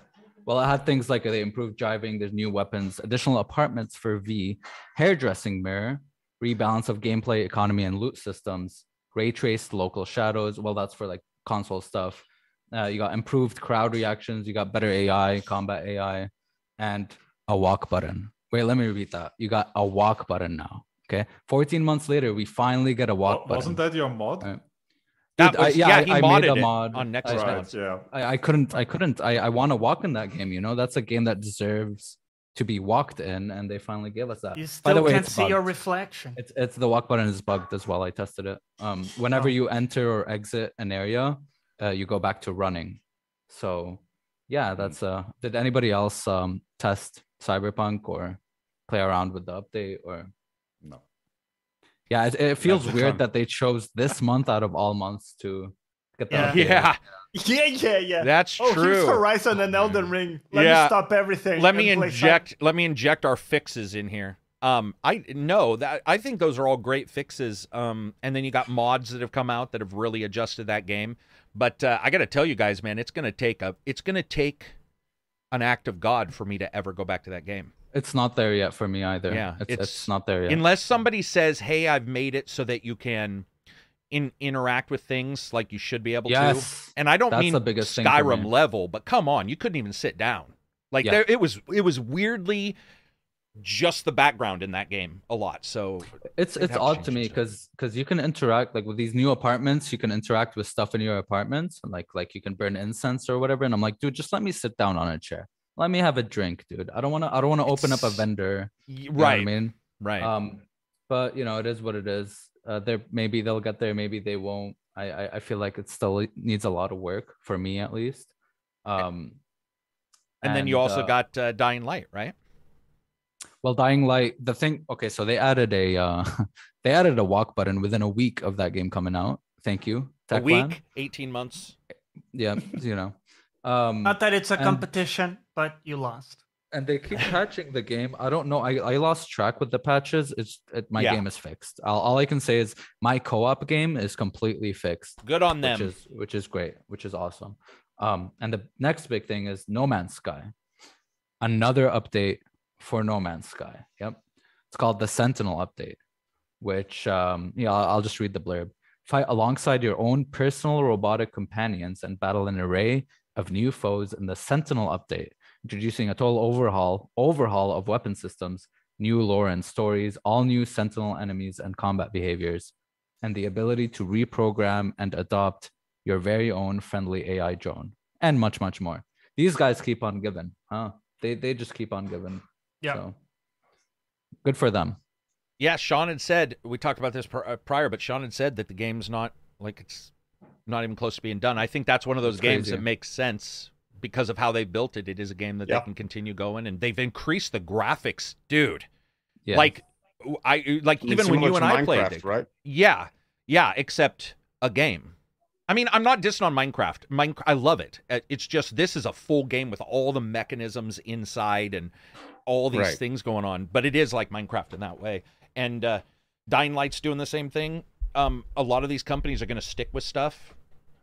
It's crazy to me because they're not charging us for these updates. There's no do they have an in-game store? Like how are they making their money? You got to extend the window of the game's viability to just buy. People are like, oh, new stuff's getting added to this game. I didn't buy No Man's Sky 2 years ago, but man, look at all the stuff that's come out. There are always new gamers coming as well. I mean, and I don't know if Game Pass gives them making a game. I don't know if Game Pass probably gives them what do you call it, like residual income or something. Depending on the deal they signed, it can be for downloads or it can be for sales. There's 3 or 4 deals we know of that Game Pass can work out. But yeah, so it's just crazy to me, and it's nowhere near done. And I think it right now at this state, when you get into No Man's Sky, you're getting more than what we were promised before the game released. You know what I mean? We're getting much more than what we were promised. So, dude, that game is childhood dream game right there. I mean, it has almost everything. Like, it's pretty ridiculous how much you can do in that game. And we were joking prior to the podcast, but like Chris Roberts and Star Citizen and Elite, and we were like, those are the games. No Man's Sky released in bad state, you know, didn't have what they said it was going to have. And now it's nuts. It's not even a meme anymore. It's not even a meme. No, it's not really a meme. Yeah. Unless you want to hold on like a dwarf, hold on to your Book of Woe, hate forever. Game's not really, it's not really memeable. Book of Grudges. Yeah. Yeah, I mean, you know, cut your thumb, write it into your Book of Grudge, and hold on to. I have had people say that to me, but yeah, I hear it being used in the other way, where it's like, I hope Cyberpunk No Man's Sky is their game. Yeah, but we also don't want a game to release. This is the thing we always talk about, right? Like, dude, true. like that's true. I don't want games released like that. Yeah, that impression was so lasting of like the bugs and stuff that to this day, when there's a bug in a game, I'm screaming like, Sean! You know, like, it's his name that comes to mind. And even despite this, like, redemption arc that he and the company have been on, it's like, it still sticks with me. Yeah. For some people, I mean, like, the release is what they're going to remember the most, right? Like, well, I think Travis was mentioning there were so many games also that he was like, well, I got to sort of pick and choose what I'm going to play. I'm the same way. To get me to go back to Cyberpunk is difficult. No Man's Sky No Man's Sky is still one of the games as a child. That's exactly what it is, and I still have a hard time getting time. You have to parse your time and go, and it's a new system. You have to go back, and then when they change systems, so the last time you went back, that they may have improved something, they've changed it again, and so you go back and you're like, where's my inventory? What do I do now? You know, there's a lot of transformative changes just to the inventory and HUD. That like I did that 24-hour or 24-hour live stream event when the game best event ever. I tell you, about 18 hours in, I needed a suicide hotline for that. Yeah, like we played recently. So hard. We played recently, and it was just the sheer amount of things you can go for, and you have the ability, the freedom to really do what you want. And I think the thing missing is combat is there now, Abzi. What we missed. When we went back is now there now. Dude, Johnny and Reg were talking about like underwater cities and you like doing crazy stuff on like which wasn't even there in the original game. Yeah. Mech awesome. suit, all this stuff. Yeah, I mean, but again, we don't want shitty games, right?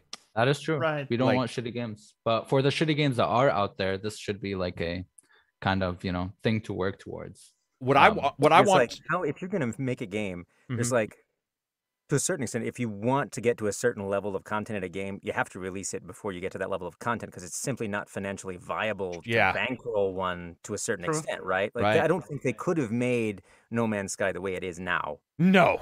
Because it would have taken all of this time. Exactly. Thank you. Yeah. There's some point where you have to tear it off and say this is enough. And then if you want to invest beyond that and make more, you can. But like the only way to get to a certain level of content, unless you happen to be Rockstar, is by choosing some point where you can release it. Yeah, for sure. But and then you get like investors and stuff, and you get like your financial stuff, and that's when they start releasing games unfinished. And then you also start to think about the people who work on a game. Like how many years do you want to work on a game before one gets released? Like you want to have 0 shipped games on your resume if you decide to go somewhere else. Like people also need to ship, right? Because you need to have some point. If you just work on the same thing forever, people they're done. If there's if you were to work point of feedback, if you were working in a studio, let's say for 5 years, and then the game ships after another 4 years, but you've left that studio, does it still go down as like one of the games you've shipped, or like do you go in the credits? You worked on it, but whether you're in the credits is really up to the studio after you leave. Yeah, you're probably not. When a lot of what people look for, I think, when you're hiring is like, what games have you shipped? What did you gut it out to the end of? And if you can say, oh, well, I worked partly on this game, but I left, and they're like, oh, you left 4 years before it shipped? Well, what could you possibly have done on it? Yeah. Like I made it possible. It's like I worked 8 years on this game, but I left the day before it got shipped. The day before it got shipped. Yeah. I mean, yeah, you definitely do see that the amount somebody put in and versus the amount somebody sees on the other end and thinks that we had it with Chris Avalon, by the way, with Dying Light 2, which is like he wrote some of the story, then the stuff happened, and they were like, oh, we tore his stuff out. It's like, well, did you, or did you just take his sentence and use a AI ad-libber to slightly adjust your vowels and throw it in there? Like, what did you do, really? Everybody, unless it's totally torn out, everybody who worked on the game should be in there in the credits. I don't know why they don't too, because they have 8,000 hour credits now in some games. I don't think it's ever an excuse not to put somebody in the credits. No, exactly. At all. Even if every bit of work they did was pulled. But they were there when exactly. It was part of the process, and maybe it got something else as accomplished because it happened. If you worked on the game, you should be in the credits. Yep, exactly. What was the Japanese game where they completely replaced the protagonist? Judgment. Lost Judgment. Yeah.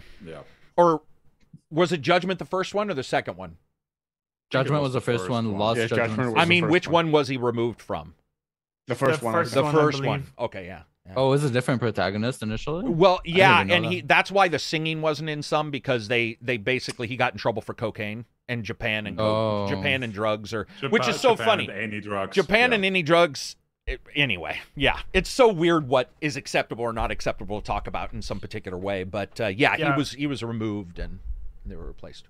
Yeah, dude, these games are awesome. I'm glad to actually have the update section, Absy, because like a lot of these I just don't think we would probably cover, and sometimes it lights my fire to go back and check one of those.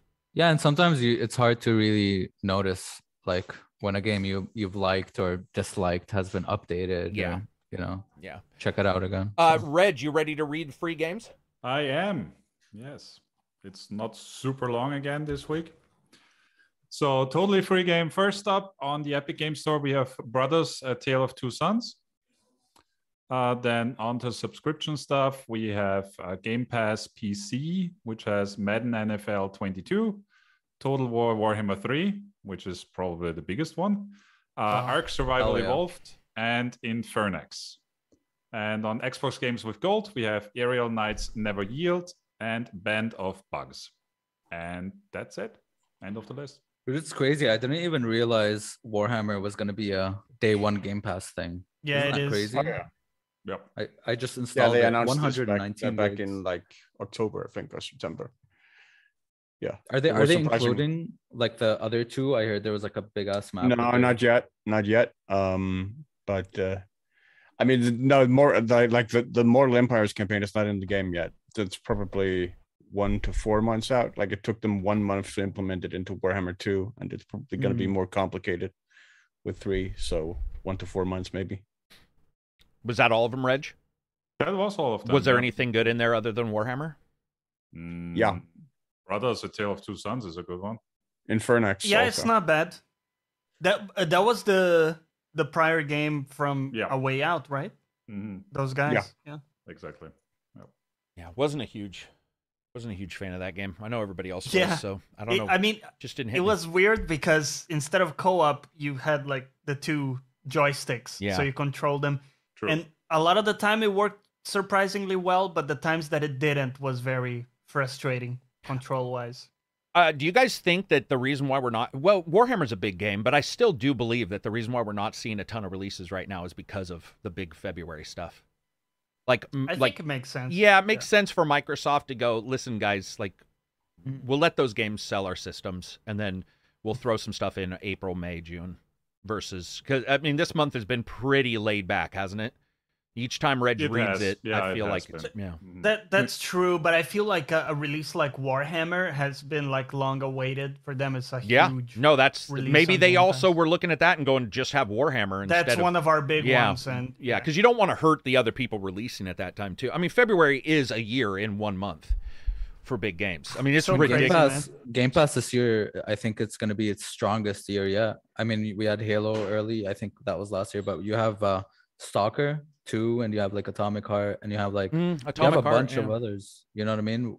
Day one on Game Pass. And there are games that are just not being talked. Yeah. There are games that are not being talked about at all just because of all the other stuff. Like, for example, the Stranger of Paradise Final Fantasy thing that's coming out in March 18th. Yes. That's being done by the Neo people. Yep. That's a game. Why I'm excited for it. Yeah. I didn't know that. $5 super chat. Graham says, is the new $70 price tag contradictory given that game design is getting more cost effective? Or will we be in charge for the rising cost of marketing? Game prices are going up. Game prices are going up because it's more and more expensive to make games. Yeah. Every asset is higher fidelity. You know, yeah. Man, it takes so much time to make this stuff now. Yeah, it must be crazy, man. And the competition is, I mean, so example, like Reg was playing Lost Ark, and we were talking about the competition in the MMO space, where now what you need to have is dramatically different than even what you need to have 5 years ago. And that's just free MMOs. The amount of stuff that you need to have and the way it needs to look, how it needs to be delivered. Well, competition's super high. You need to have a launch day. Otherwise, it's like, this game barely has anything. Yeah, exactly. Like Lost Ark wouldn't have the success it has even if they tried without all that content that's there. Because, like, you wouldn't even be playing it. You might have enjoyed it day one, but you wouldn't still be playing it right now, which is ridiculous. Poth is back with a 170, I can't remember what that currency number is, super chat. Dying Light parkour and Cyberpunk would be good. It would be. Was there not the weapon idea to have you able to, like, punch the walls and run up the wall in the original Cyberpunk? The original, so the blades have you, and there was supposed to be wall running as well, which they also took down. So wall running and then hanging on the walls. I'm okay with those being removed. Me too. I was fine with that. Yeah. I mean, because if that's just one cybernetic, then all of a sudden you have to test. Imagine trying to test AI where it's like, okay, if they bought the specific thing, they can run up the wall with this and like. And it also breaks like places you're not supposed to go. It feels like it would, being able to climb like that. Or it would be too noticeable that you couldn't climb. They'd have to make sure to visually tell the gamer, like, you can't go here. And then you get that weird... invisible walls everywhere. Yeah. Oh, God. Final Fantasy 15, the one I like, nobody else, the RPG. It's just 15, right? Hey, man, I loved it. That has a lot of invisible walls, though. Like, there'll be times where you're trying to go up a mountain and be like, and you're just running against a wall. And Japanese games are notorious for because it was the first one where you could free jump, I think. Yes, and but you can do climbing. The way they did it was like, you couldn't even jump off a staircase. It was ridiculous. It's like half-assed, weird / open world / not really. Yeah. Michael Tennant, $5 super chat. Always look forward to the Friday podcast. Thank you for great content. Thank you, Michael, for the support. Wizard of Smoke says, happy Friday. Been playing Total War Warhammer 3. Worst name ever. They really need to figure out how to truncate that. Yeah. Not much of a Warhammer fan, but a huge Total War fan. What was your favorite Total War? I want a new medieval. That's a good question. What was your favorite Total War? Napoleon. Rome 2, maybe? For me, it's the only one I played, which is Warhammer. So. Okay, I'm gonna say the Assassin's Creed Unity of Total War games.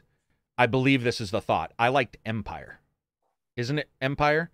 Where it was the first one add boats. I mean, Empire was fairly buggy. Yeah, I liked that at launch. Not to the extent Rome 2 was, but it was, I mean, up until that point, it was the buggiest launch they'd had. Hey, Rome 2 was awesome. What do you think? It was buggy, though. But, dude, Rome Empire... 2 was a disaster at launch. Wasn't it called Empire at War? Am I right? Is that what it was? Empire at War? No, it's just Empire. Empire at War is the Star Wars RTS. That's what I thought. I was a little confused on that. But, yeah, I like that game. So I'm basically saying I like the Assassin's Creed Unity of Total War games because it's not looked on Napoleon is sort of the further refinement of Empire Total War. Yeah, dude, when they started adding ships and everything, just like I was so into that. Yeah, the naval combat was really fun. Yeah, I think I can see why so many people had issues with it, but I think it was also the last physical game I ever bought because I still have the physical box, and I remember like liking the art and just being like, this might be the last one. Looking in here. Somebody asked something. I want to get to this. Let's see. I'm hoping Bright Memory Infinite hits soon. Wait, I thought that was out. Isn't Bright Memory? Isn't that the 1 or 2 developer game, Martial Arts Cyber Ninja? I thought we got that already. Do you guys remember? Cyber Ninja. Yeah, it's memory. The name rather. Yeah, Bright Memory Infinite was like one guy, and he made the game, and it was like sword fighting and guns and the first person shooter. Yeah. All right, that came out last. Yeah, that's what I thought.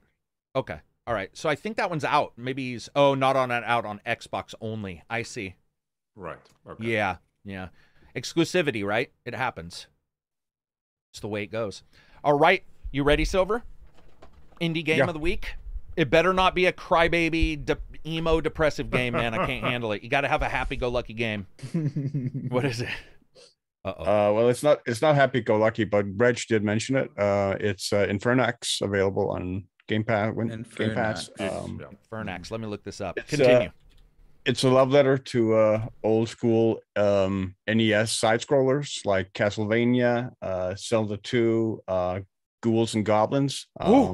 Oh god, that game! I loved it, but it was hard as shit. Fucking PTSD. This game also quite difficult. Really, really amazing, like 8-bit aesthetic pixel art. Really, really fun combat. Very, very challenging. Very fun bosses. I'm not very far in yet, but have really, really been enjoying it. Really, really solid score, particularly because as it sort of maintains that sort of 8-bit aesthetic, and like good music can be really difficult to make with that. Yeah, but right. They really nail it here. I think it's one of the sleeper indie hits of the year so far. Probably will be at toward the end of the year as well. I definitely recommend people take a look at it. It also includes actual difficulty options. So if you are someone who has difficulty playing these sorts of games, there is a casual difficulty that makes the game much, much easier for you. So basically nearly anyone can play through it and enjoy it. And there's also, of course, the classic difficulty, which is what the game has been designed for, and which is fairly challenging. Nice, I'm downloading it right now. This is straight up SNES. Yeah. Oh yeah, like that's straight up. That's a SNES game. Much. Like that's Legend of Cage. When I looked at it, I was thinking Ghouls and Goblins. Like, yeah. Did you guys ever do Legend of Cage? Because that was NES. Yeah, that was Rastan was the other one. It was like a Conan ripoff. Oh, I loved all these old games. There's also a day and night cycle in the game, like there was in Castlevania 2, where enemies become much, much tougher during the night. And $17.99 for people. I posted the link, guys, in the description. If you guys get a chance. Huh. See. Oh. I really enjoy just like the impact your attacks have. It feels like a very deep refinement of the old school mechanics without some of the flaws. So like in the old school sort of 2D side-scrolling NES games, you often got completely swarmed by enemies, like flying enemies going in like patterns over the screen. This game does not throw that much at you, but it is difficult nonetheless. It never feels cheap in its difficulty, at least not in my experience. It feels earned, which makes overcoming them that much more satisfying. Cheap's hard, man. It's hard not to. It's not with difficulty. It's hard, man. It must be so hard to test for some of these games. Yeah. And like making sure it's right for some difficulty somewhere, because it's often wrong. Hey, speaking of that, Travis, you returned to Demon's Souls. Did you find that was hard? Did you find that difficulty what you expected? Was it pretty? I found it a lot easier than the original time I played Demon's Souls, and I don't know how much of that was playing Dark Souls and Bloodborne afterward, but my sense of it was just running at 60 frames per second and having rock solid frame rate was a big part of it. Also, it was just easier to see stuff. Oh, true. Right. Yeah. Yeah, because they did a lot of work on the lighting in that game. Higher resolution. I just found it overall easier to read, and since so much of it is about timing, hit timing, I just found it a lot easier to tell what the heck was going on. And I did not get as mad when I had to respawn. Yeah, it is. I have a lot of people who tell me that, like, when you're younger, your skill's better. And I'm like, maybe, but your anger seems to be higher, too. Like, when I die now, I was playing Sifu, and I was just getting stomped. And I was never really like, oh, my fucking God. I was like, all right, I get it. Where I remember as a kid, I used to throw controllers against the wall, and I bit through one controller wire one time. Okay. Remember, right. I was telling you guys, Space Harrier on the Sega Genesis, there was 18 levels, and I got all the way through, and I got to the 18th level, and I died, and it was that moment when you don't think it's your fault, which is the worst kind of death in a game. Yeah. And before I even knew what was happening, I whipped it, tore it out, and I was like, that was the only one I had, too. So I was like, well, that's when rage pays you back. That's a life lesson. When you're like, I have to figure out how to buy a new one. I fucked that all up. What were you going to say, Johnny? I have a story related to this, which is when there's a challenge in Final Fantasy X where you have to dodge 100, I think, lightning strikes in the planes. So you have to press X when you see the lightning thing. Oh, okay. But you have to dodge 100 in a row, right? and if you get hit once, it resets. So imagine my frustration when, like, I think I was, 14, 15? I get hit on number 94, I think it was, right? Oh my God. The controller went so hard against the bed, like I threw it against the bed, that with my window open, quite far away, it bounced in the perfect angle so that it actually went out the window. So that was. I know those feelings. I remember them. Just I forgot to mention something about Infernax, which is one of its big selling points to sort of differentiate itself. It has a branching narrative, which is you will encounter sort of NPCs, both friendly and not so friendly, throughout the game, and get to decide whether to spare or kill them, which will then deeply affect your playthrough from there on out. You can like lock yourself out of equipment or gear or stuff by sparing or killing certain characters. Like sparing some characters can bite you in the ass, and killing some characters can do the same. So you'll have to sort of make decisions as you go along, some of which can be quite difficult. Gotcha. Speaking of like games currently out, I can't talk about Elden Ring, but I can talk about Horizon Zero Dawn. You were talking about dodging 100 in a row.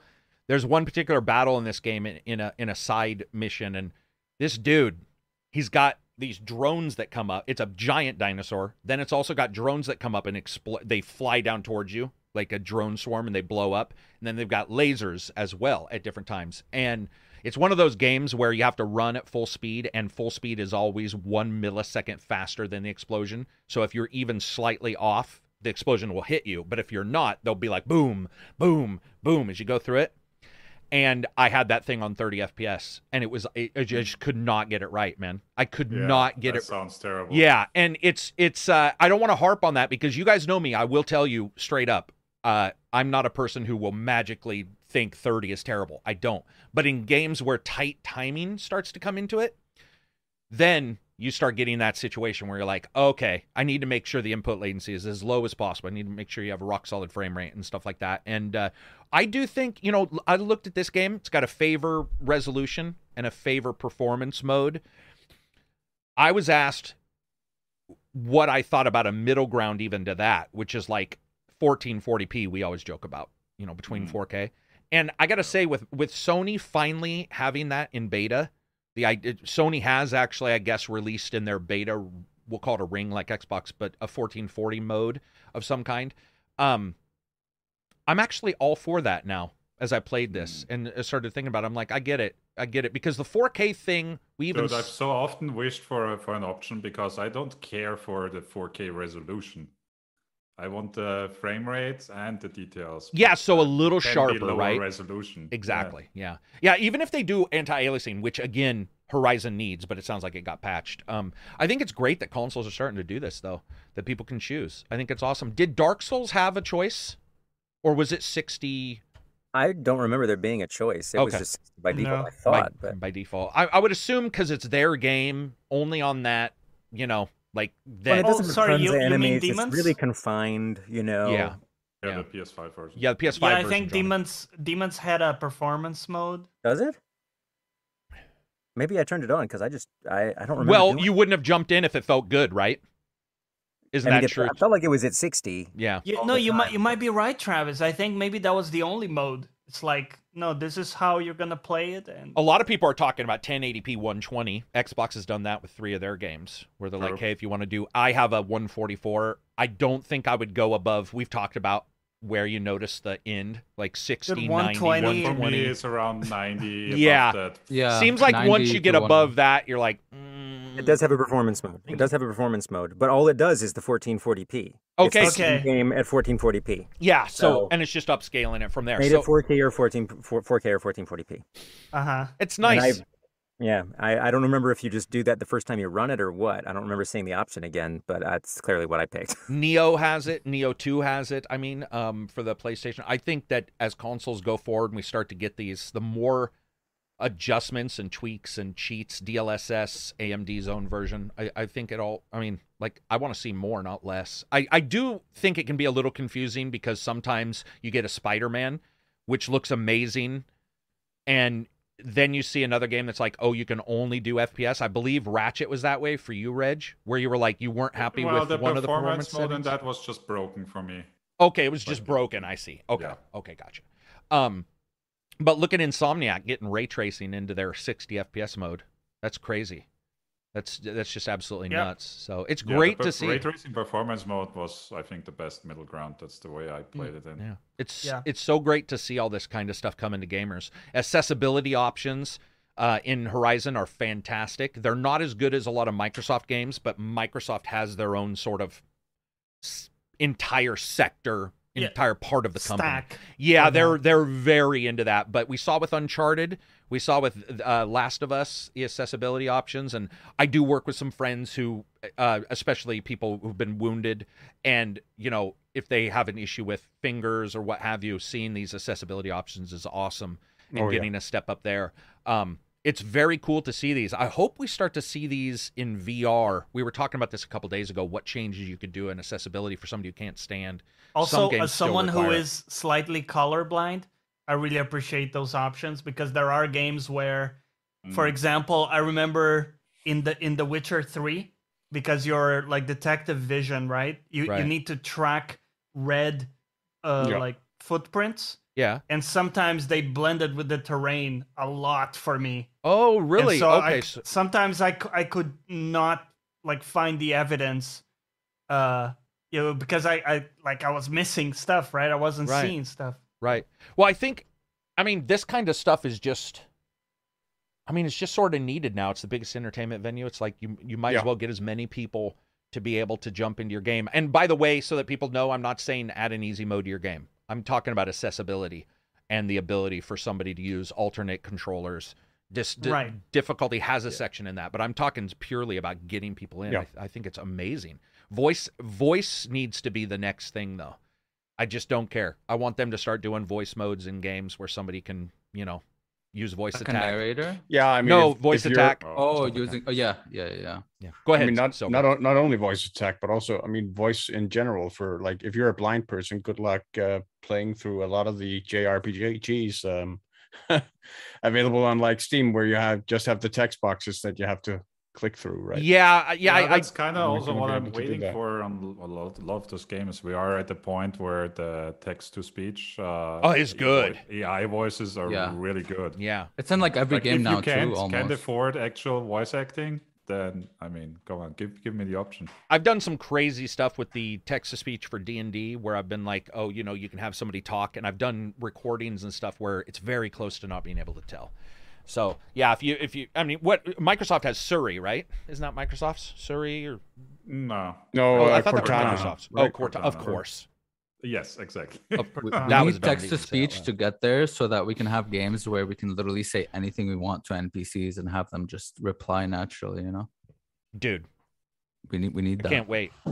Imagine an RPG where you literally have a conversation and not just go through a list. And you're just like, I am killing you now. And they're like, no. This is all my stuff now. This is all my stuff. That is one of the things I find so fun about the F1 series from Codemasters is you can actually use your voice in that game to give commands to your pit crew. Like, I want to come in. I want to come in for this. Cool.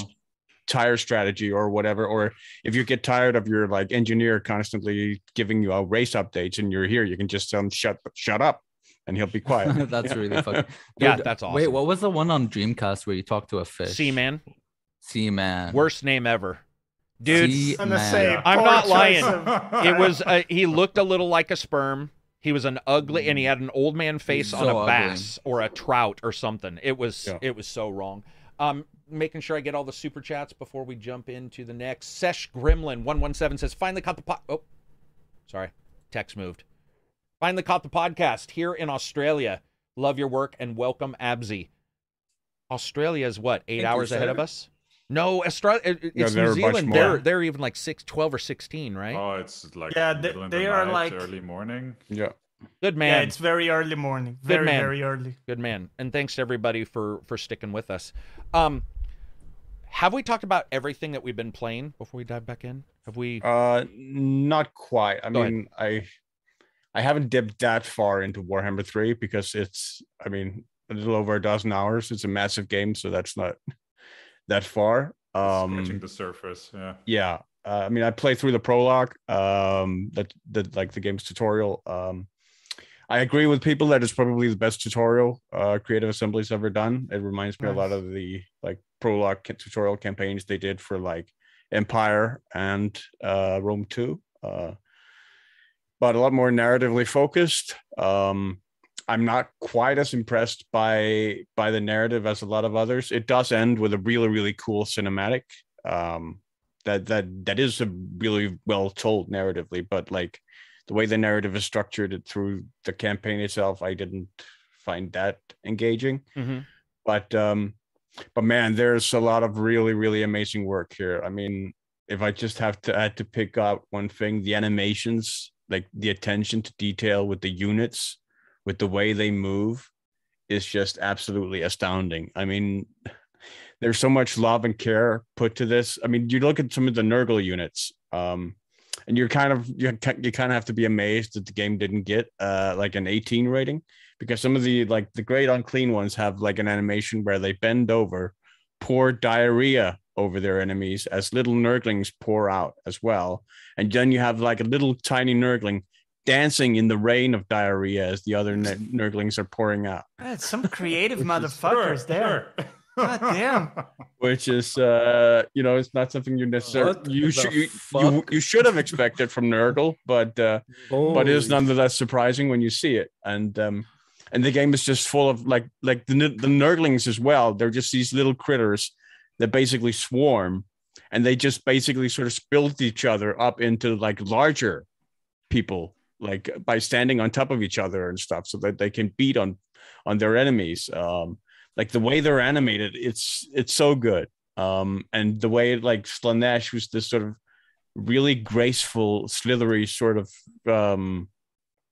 army with the way their units move also just feels really organic and natural, and thematic to what the units are supposed to be. Like my favorites though are like the horrors from Tzeentch, mostly because of their voice work, which is the voice work being another stellar part of the game, as well as the soundtrack, which is probably the best in Total War Warhammer so far. But the voice work for like the horrors of Tzeentch in particular is just absolutely hilarious. Like they nail it. It's really good so far. There are some bumps in the road. People have had a lot of performance issues. I haven't, but I have had massive blur issues, like with Horizon, what you described, Carrick, with TAA aliasing being on by default, and I have to switch over to FXAA to sort of get it unblurred, and then it will actually randomly sort of switch back to TAA annoyingly, and everything will get sort of blurry, like it's depth of field sort of blurry thing, which is annoying, but I'm liking it so far a lot. Yeah, I'm gonna play more of it. Got a question about because you usually know about that stuff. I've seen that it's a mixed rating. Is that like some review bombing going on again? It's complicated. It's a mix of all kinds of things. There are Chinese players review bombing the game, and there's a number of reasons for that. Some of that ties back into stuff crossing over from Three Kingdoms, Total War Three Kingdoms, and how that game basically just ended support kind of out of nowhere without any really prior notice to people. Right. And so now with the promotional campaign for like Warhammer, Sega did that. Creative Assembly did not, but Sega basically put the game out to streamers who like beauty streamers and stuff, who weren't really gamers and didn't know what Total War was. And so they got the game, while streamers who actually played Total War didn't get access to the game. Okay. And so you had streamers that were sort of dissing on the game, dissing on the community and stuff. And so the Chinese community basically felt like they were being overlooked. And so their review bombing is basically sort of an attempt to get attention from Creative Assembly. All right. As even if it's stupid, but it is just this sort of impotent sort of outcry. You got to figure out a way around review bombing, but still able to give data to the right. Yeah, because that's not the forum. No, it's not the forum. And what if Joe Bob over here is a different team? Like Syndicate had this issue with Unity, Syndicate, and Rogue, where it's different teams. So it's like, oh, we're going to have an issue with Unity or whatever. Let's bitch about all games or whatever. And you're like, wait a minute. Yeah. Why aren't we bitching about this game? This game is the issue. These people who worked on this may not be the same people. You're just... Exactly. The product, as a review, it's not a review of the product. You should have a Yelp review for the company, where you can say the company dropped some kind of support for this game, and that's a shitter. But it sucks because it sounds like it's good. Crashes suck. Definitely people should report that. But man, PC, dude, I got to tell you, I did QA for 2 big games, and the idea of doing QA for a Total War Warhammer game makes me sick to my stomach. That scale, that amount of variables, dude, having to go. Does the thing do 1% more damage? What's 1%? And you just also just imagine it when they bring in number 1 and number 2. Exactly, dude. It's like at some point you should just be like, it's our version of a mod, people.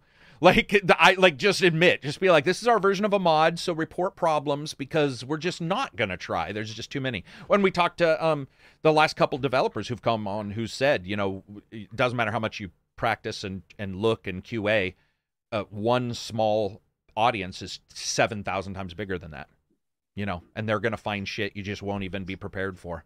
I remember Victor was talking to me about even when they were letting people stream the first Vermintide, like they were watching the Twitch while it happened and talking to him because they knew certain things would come up and you just had to jump on it right away. I'm glad the game's doing well though overall. I mean, it seems like people love it. It's like, and I love Warhammer. It's been outselling Elden Ring on Steam the last couple of months. So all right, cool. Well, Elden Ring's on everything. I still think that I still think that might impact it. True. I mean, I think that's true. I just don't know. I don't hear people talk about Total War, but sometimes I think that's because they've already chosen to buy it. Does that make sense? Like they're not even entering into the discussion because that's their de facto purchase. It is the 3rd one in a series. Yeah, and it, by the way, of Warhammer, which if people are old like me, you remember Warhammer had a lot of shit years. Like Warhammer had some of the shittiest ports ever for years of their stuff, and then we got Space Marine, and we started getting better stuff. Then it went bad. It kind of started turning around with Shadow of the Horned Rat, which wasn't great, but for like what we had at the time, it was good. Yeah. Travis, let's do this. Your book. So yes. Let's get the whole skinny on this because I did not know, and when I talked to you a month or 2, 3, maybe 4 on Twitter, I can't remember. At that time, I had only heard you were doing the audiobooks themselves and all that stuff. Didn't know you were writing. Had you decided to do this prior? I did it for fun. I did it during National Novel Writing Month back in November. What's that, NIWA or whatever? Isn't there a name? NaNoWriMo. National Novel Writing Month. You're supposed to write X words a day. You try and get it done in a month. Okay. And I did it for fun. And I had a writing buddy and did it. I like writing. I've written a bunch of short stories and stuff. I've always enjoyed it. And I wanted to write something. So I did. And my friend Avon, who's another narrator, agreed to do it at the same time. And so we just kind of kept each other on track and got done. And I liked it. And I was like, well, I work with authors all the time, so I might as well go through the publishing process on their side. I like to know how things work. Mm-hmm. So I'm going to go through the full edit. We'll get everything formatted for ebooks. I can record an audiobook because, hey, I know how that works. Right. And I'll go through the full publication process. I'll do print. I'll do paperbacks. I'll do everything because you can now. And so I decided to do that. I got a cover artist I really liked, Carson Lowmiller. He does, I think he's doing a bunch of Smite art right now. And went through the whole cover production process. And turned out the book was actually pretty good. You learn all the things that you don't want to put in a book after reading other people's books out loud. Right. And the things that you do, because you're like, oh, this is the boring bit. I don't want to do this. I really like this. I respond to this. This is great. So it comes out on Tuesday. That's exciting. I ended up showing cover art last week, and it kind of, or not last week, last month, and it kind of blew up. And I was like, oh crap, I better set the pre-order up right now. And the pre-order was honestly crazily successful, like very unusually successful. So I'm made back anything I spent on it within a day. Oh, that's great. Oh, dude, that's awesome. So now it's just put it out there and see what happens. And I had like, wait, dude. So did you do an Audible, like an audiobook version for this? Oh yeah, I already read it. I pushed the button to start it going through publication right now, so it should show up anytime within the next 3 days. Oh, I'll pick it up. That's. But it did everything. It's got paperbacks. I even went through all the nonsense. My proof for that goes through like the Ingram, which is like the paperback the book publication network that bookstores use and libraries. There's a version that's set up for that. I'm like literally the proof for that could show up any second. And as soon as I approve it, I can turn on like worldwide distribution for paperbacks. But yeah, it's exactly the opposite of what I read out loud every day. So, it's super interesting just one tidbit, like when the author also reads the book, because I listen to a lot of Audible, but generally those are separate jobs. But I know, for example, Neil Gaiman, who's a great writer, he's really has a good storytelling voice. He has a nice voice, yeah. Most authors don't. Most authors, and it's a specific skill that you build over time to be able to read out loud, just like writing or anything else, or voice acting. So it's nice to be able to just do it. It also means I can enter. There's always like some section or on any audiobook awards for like author narrated stuff, and now I can kind of get in there and fuck shit up. Boom. So yes. Everybody, his link for his website is in there, and you're gonna put when you get all this stuff, or you're gonna put it on that website too, right? So people can find it easily. I've got a books like link on my website. Great. It's just on Amazon anyway. It's easy to find if you actually want to find it. It's called Legends and Lattes. It's a cozy fantasy book. I basically all the time, so I read game lit and progression fantasy, lots of genre fiction. So it's all basically some white dude between the age of like 16 and 32 who was fighting some world-ending threat. Right. And I read a lot of that, and that can be really fun. But after you've read a couple of hundred of those, it's like I would like to read something else now. Right. So, have you so far in your reading of audiobooks, have you done not the hero worship moment, but have you got one that you were really excited to get? I mean, I know that many are exciting, but has there been one particular book that you got to read that you were like, Will White's Cradle series is always awesome. Awesome. And it's the only thing that's ever gotten me on the NYT, and they're great. They're just really fun. He's a great guy. His family is great. He's an indie author that like hit #1 on Amazon. So with his own, this is really, really rare for like multiple days, #1 on Amazon with a series that like sells more units every book over the previous ones. And he's somebody who knows how to write just a good, satisfying book. They're a ton of fun. If you've never read Will White's Cradle series, it's freaking great. Excellent. Yeah, I mean, it's cool to see, especially, we talked about this being better for your brain and better for your stress level to do this versus gaming. It's also awesome to see you are definitely somebody who's like, I'll just do another thing. Because it is easy to get stuck in one thing. Be like, I'll make another game. And you're like, nah, I'm going to read audiobooks. No, I'm going to write my own. Like, at some point, are you going to be rapping? You're going to be we did rap battles last year. There we go. There we go. We had narrator rap battles. There we go. Yeah, Terrible. I mean, it's cool to see somebody like that, because a lot of people, it can be very easy for somebody to like aim at something, they don't hit it just right, and they keep I do believe in hard work and keep trying, but there are times where you're like, okay, like you said, some authors' voices aren't the greatest. So if they were, let's say, doing narration, they may not get as much work because it sounds a certain way, but there's other places they can do well. And I think it's very easy to get stuck. Even if you do well at it, even if you're good at it, once you've done something for 20 years, it's okay. I understand this industry. I've done this. Right. Can I do other things with my life? Yeah. I mean, I have to limit myself to one kind of experience for the rest of my life just because I spent this long learning to do it well. Honestly, that's what the book I wrote is about. Is like, hey, I've been doing this forever. This is what I know. This is what I'm good at. I don't have to do this anymore. I can just do something else and learn a different craft and enjoy that process of learning and interact with different kinds of people, because it's just super different. Audiobooks could not be more different than the games industry. It just could not be more different. It's a really diverse group of people. Everybody's perspectives are totally different. It's really nice, and it's honestly smaller than it seems like it should be. So it's like a relatively small group who everybody knows each other and is just very, very helpful. So you could walk into a room with the most famous audiobook narrator on the planet who will just sit down and talk to you and happily trade pointers with you. And there's not this sort of like stratification of success. Right. Mm-hmm. Yeah, I've always wondered about how, I mean, I think with games, there's the nerd and then like the console warrior, and that all sort of gets boiled up into this. And you obviously have it with novels because, you know, you have like Dean Koontz versus Stephen King. Who's the better horror writer? Whatever. But very tribal. I saw fights happen, SNES versus Genesis, like people punching each other in the face, and that's the height of stupid. Like when you're sitting back and you're watching two people punch each other in the face over a piece of plastic, you're like, let's just have the aliens nuke us now because we're fucked. And I think for whatever reason, books, even if you do like one thing, you don't like one thing, unless you're really in a highfalutin forum somewhere. Because, I've liked books, talk to somebody, and instead, there's something giving about books when you talk about them. At least that's what I've felt. Most people are nice people. Yeah, and even if I'm like, oh, I like this, and they're like, well, I like this, instead of it being like, well, we're better than, there's this weird, oh, well, that's cool. Why do you like that? There's something about it that's just a softer discussion, even if there is an argument.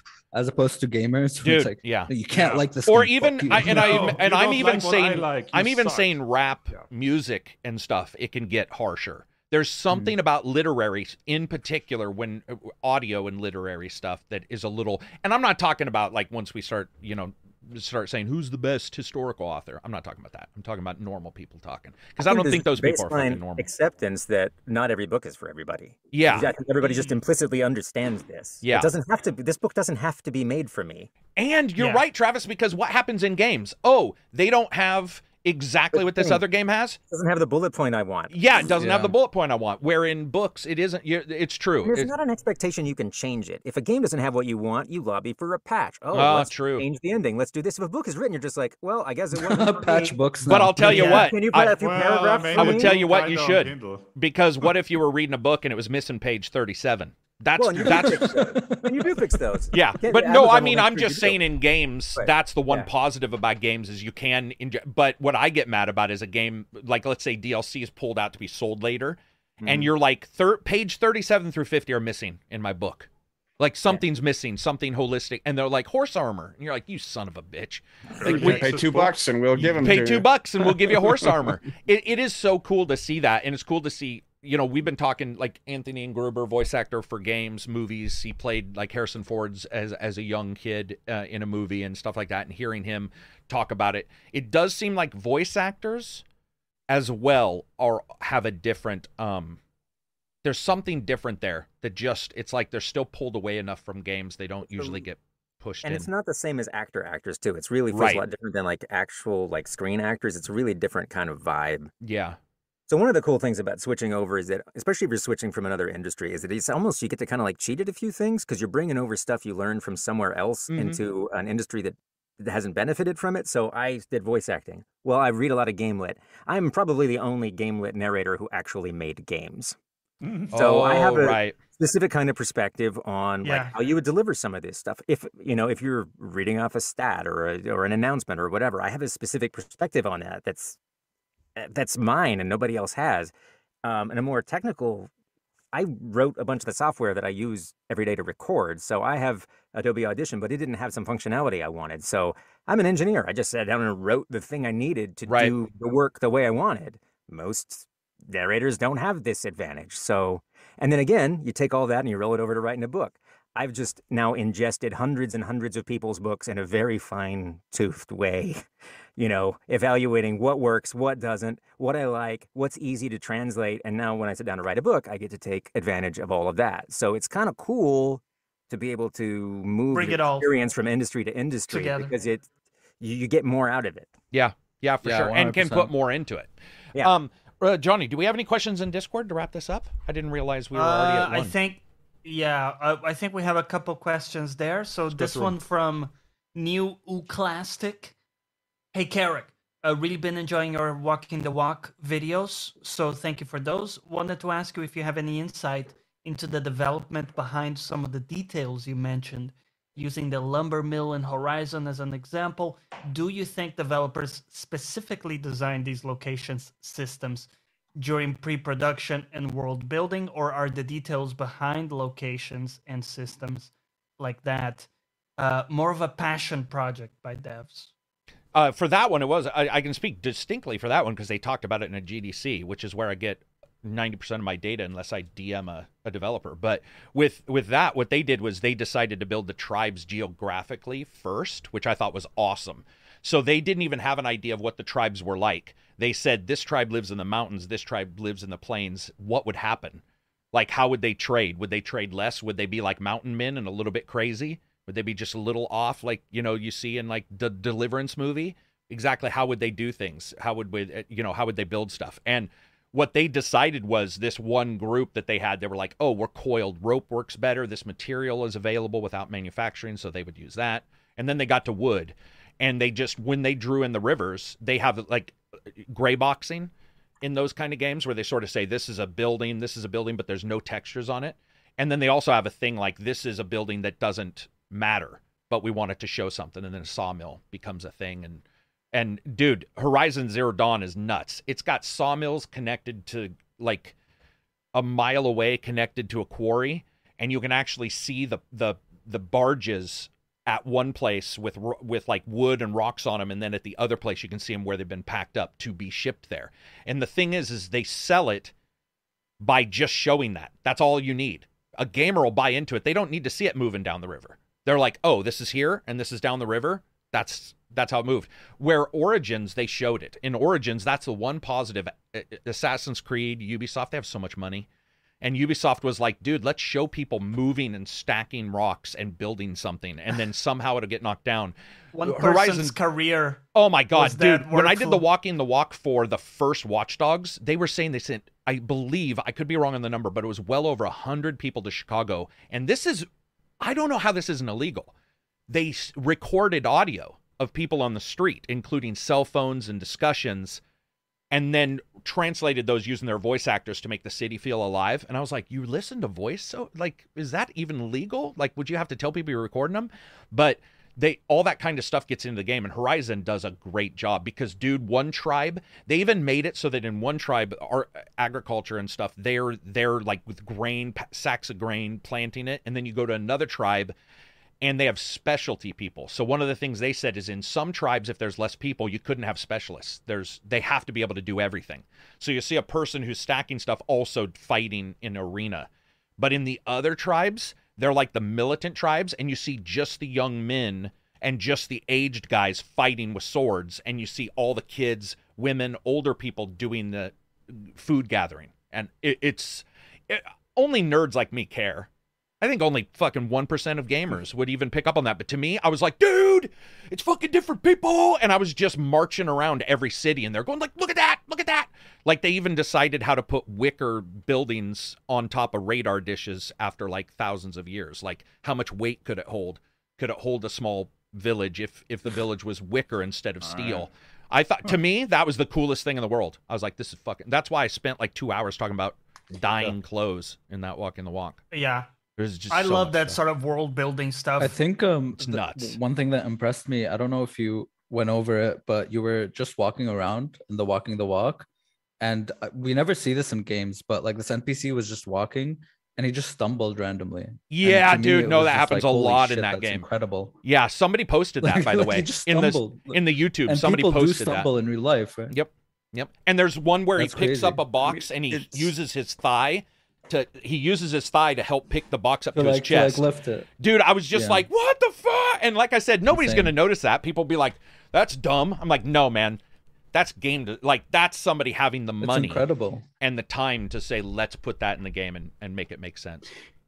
Yeah, I mean, it goes back to something Victor talked about last time, right? Which is that you have like a developer working on like something like an animation or something in a game for months, and then like maybe only 5% of players will see it or notice it or whatever. But even the fact that part is sort of in the game helps really sort of solidify the world and immerse the player in it, even if they never sort of pay attention to it or really actively see it. They might passively see it, as it were. Yeah, it's very cool. Let's do one more question, Johnny, and then I have a super chat, and we'll wrap this up. Sure. Yeah, that was the follow-up, by the way, that you guys just answered, so that was perfect. And then one more question here. Let's go to Magic Gnome, with Meta or Facebook's move to normalize VR, I see it cropping up in many different social groups. The execution of Resident Evil was pretty breathtaking. But what do you think they will do with GTA San Andreas? And will this be a kickoff to remake old classics in VR, playing on the 2021-2022 nostalgia train that seems to be hitting the industry? That's a very wide. It's kind of that's all over the place. That's all over the place. Yeah. I mean, if somebody wants, that's all over the place. I don't even really know. Is he just saying, like, are we going to see more games that were pancake version turning into VR? Maybe. So I guess one of the things is Facebook with the Quest, right, is making it a bit more mainstream. Sure. Like the VR thing. And so I guess then he kind of pulls from that to say, will it become more mainstream to the point where we see like remakes of older games become commonplace, where they can just like, be made available to. Yes. I mean, we'll get at least one. I mean, it's going to happen for sure. There's already. Do you think an old VR game stuff.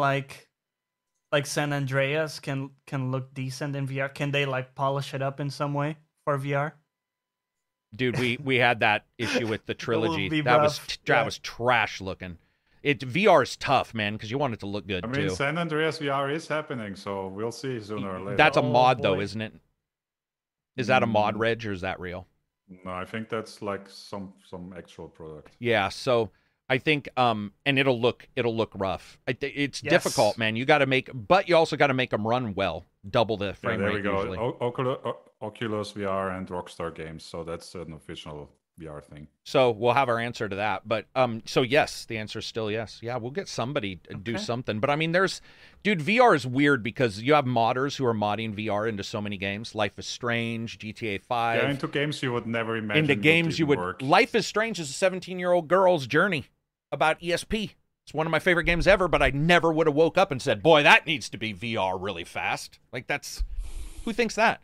But VR is awesome, man. VR is incredible, and the more people that buy it is great. It's just that Facebook sucks donkey balls. Like, you don't want Facebook. I don't even care just about in anything. I don't want to sign into a VR to something I buy. Like, imagine buying a car, and they're like, if you don't also blah, blah, blah, the car will just randomly stop occasionally. You'd be like, no, fuck you. I'm not buying that car. But a lot of people buy the Oculus not knowing that if they lose their account, or if it merges with the wrong one, they're screwed, and that sucks. It's getting banned, or it's getting banned, and you can get banned from some of this stuff for some like stuff that isn't really a good reason to be banned. But it's a good question. Travis, do you have anything else to pimp? You got any new games or any new books that are not your own as well that are coming out that you're reading, or anything you got going on? But like 5 or 6 a month. So damn. I still can't believe that number. That's nuts, man. But you said 5 to 7 hours a day, right? I record about 3 finished hours a day, which is me being in the booth for like 5 to 6 hours. Right. So, right. Yeah, and I don't take very many days off. Well, I my mean, schedule's too thick. So, and I think sometimes, I mean, as a younger guy, whatever, you look at the money you can make, and you're like, I could just be sitting here and talking. Might as well do it. It happens to YouTubers too, where I'll be playing a game and be like, I have a hard limit. I really can't work more than 5 or 6 hours in the booth, or my voice wears out. Your voice. So, but I can work every day. So, and my schedule's nuts. So there's like 210 books on the schedule or something. So really 25 sometimes. So I have plenty to do. So I just basically keep rolling through them. Are you sometimes? So you must be turning down jobs then. I just tell them when I can schedule them, and then they decide. I mean, it's a little more flexible than that because 70 to 80% of those books aren't even written. Right. So they may get rescheduled, or they may not make their date. So it's like constant air traffic control. Like, oh, your book's not ready, but that one is. Let's pull this one over here. Oops, it's a little bit too long. You just get very zen about it. Fast. That's nuts. Anybody, and make sure to check. I'll post his link here in the description or in the chat again. make sure to check out his stuff. He's got his novel Rocking It in anytime today, it sounds like. It comes out on Tuesday. Tuesday. Should be Tuesday, yep. Johnny, what are you streaming? I'm streaming Forbidden West tomorrow. My first impressions of that. That's it? Just Forbidden West? Just Forbidden West. No Lost Ark? And no, we streamed Lost Ark this week. I was playing that after finishing Dying Light 2. Oh, gotcha. Yeah. Gotcha. Anybody else streaming anything? Silver, you putting anything up on your channel? I would like to stream some Total War Warhammer if I can, like try and do like a narrative sort of role play campaign, just to get an impression of the story and whatnot and relay that. But whether that materializes or not from real life, I don't know. Bobby Hill has a super chat question for Travis, and I do want to read this super chat question. Right. So he says, any advice on preparing clips for publishers? He wants to get into reading audiobooks. Any best starting mic for a newbie? Gosh, I have a whole video on all the equipment you need on my YouTube. And that is Travis Beltry on the YouTube, right? Let me find it. I've got a whole playlist of basically all this stuff. If you want to get a lot of really fast information, there is a site called narratorsroadmap.com. Awesome. So there's actually... by the way, roadmap.com has a ton of stuff on it that will answer a bunch of questions. You can DM me on Twitter or whatever, and I can get you more information. Yeah, I was going to say, Travis, you do have very good acoustics, it sounds like. Yeah, I noticed that because we have some shit acoustic people, come on the podcast. Reverb. And you're like... it helps to work in a triple-walled box with acoustic treatment on every wall, yeah. Yeah, so there you go. There's your answer. You can also check with him, and then if you need, you can DM me, and I can send you any of his suggestions as well. If you don't use Twitter, because I know some people who watch actually don't use Twitter here. But yeah, check it out. And I gotta always say, man, like having Travis on here, doing a different thing, coming in and out of games, and all that kind of stuff. I think that's the important takeaway. Is especially right now with COVID, it's a good time to try stuff out, guys. Because and adapt because you might be stuck in not to say a dead-end job or whatever, but now might be the time where you find out you have a good audience for something. That's why I always tell people, start your YouTube now. Don't wait around. You've got the best captive audience you will ever have in our history. Never too late. Never too late. Yeah, and just do it and see if it works out. Because Travis is bouncing around. Like I said, I was joking about battle rap, and he randomly was doing that. So it's like, that's the best way to do it, and find something that maybe you really love, and it's a good time to do it. And you also, I will tell people, especially with YouTube, Travis can say differently if he believes this for audiobooks, but I will say one thing: don't outspend your starting ideas, though. So I see a lot of people try to spin their way into success. They'll be like, I need the best mic, I need the best blah blah blah. And I'll be like, not yet. You just get into it first. But I don't know if that's the same with audiobooks. Probably not. All the equipment you need, you can get for probably $500 or less total. Okay. And some used. It helps if that's mostly new. You could get maybe some slightly higher end. Mics have good resale, but you don't need to. There's just no point. The main thing is just a place to record, especially if you got a walk-in closet with clothes in it, you're halfway there. Yeah, so. For sure. Deaden that sound completely. Dude, I was telling people, man, I've done it before. If you have like a sharp, good bounce and you don't want it, you can put a towel over it. Like there's weird stuff you can do. I was auditioning for like voice acting gigs for mods, and I would put like a blanket on top of me and the mic. It's ridiculous. And it worked well. When I first did a lot of recordings, I had a cardboard box with egg foam in it. And I would put the mic in that, and it was sounding completely, it just wouldn't allow it out. And I had hardwood floors, put a rug down, boom, killed 20% of the sound bouncing around. So, well, Travis, I want to say, dude, thanks for Fate. You started me out with Fate, one of my favorite games of all time. It's so surreal to talk to you after we had just talked about this in the Discord, but thanks for Fate, Torchlight. The Galaxy Rebel games. Galaxy. Yeah. It's awesome having you on. Thanks for playing any of them. So yeah. Oh, well, they're all good. Yeah, man. We were joking about that. We were like, dude, he's had a pretty, his career's pretty, I mean, for me and my games, I know some people may not like them, but for me, I did cut my teeth on Diablo style games with Fate. So it was cool to see that. And just really, man, whatever you do, I wish you success. It seems like you're going to be, next time we talk to you, you'll be like, I race bikes. I decided I'm taking up sculpting, but yeah, it's been a pleasure having you on. Thanks to everybody who's had a chance to sit down and talk with us and listen to Travis talk about his story, going through life, doing random different things. I guess that's it for us. Anybody have any last words? Oh, it's been a pleasure, Travis. Likewise. That's all. Yeah, definitely. It's an honor. All right, peace out, everybody. Thank you very much for watching.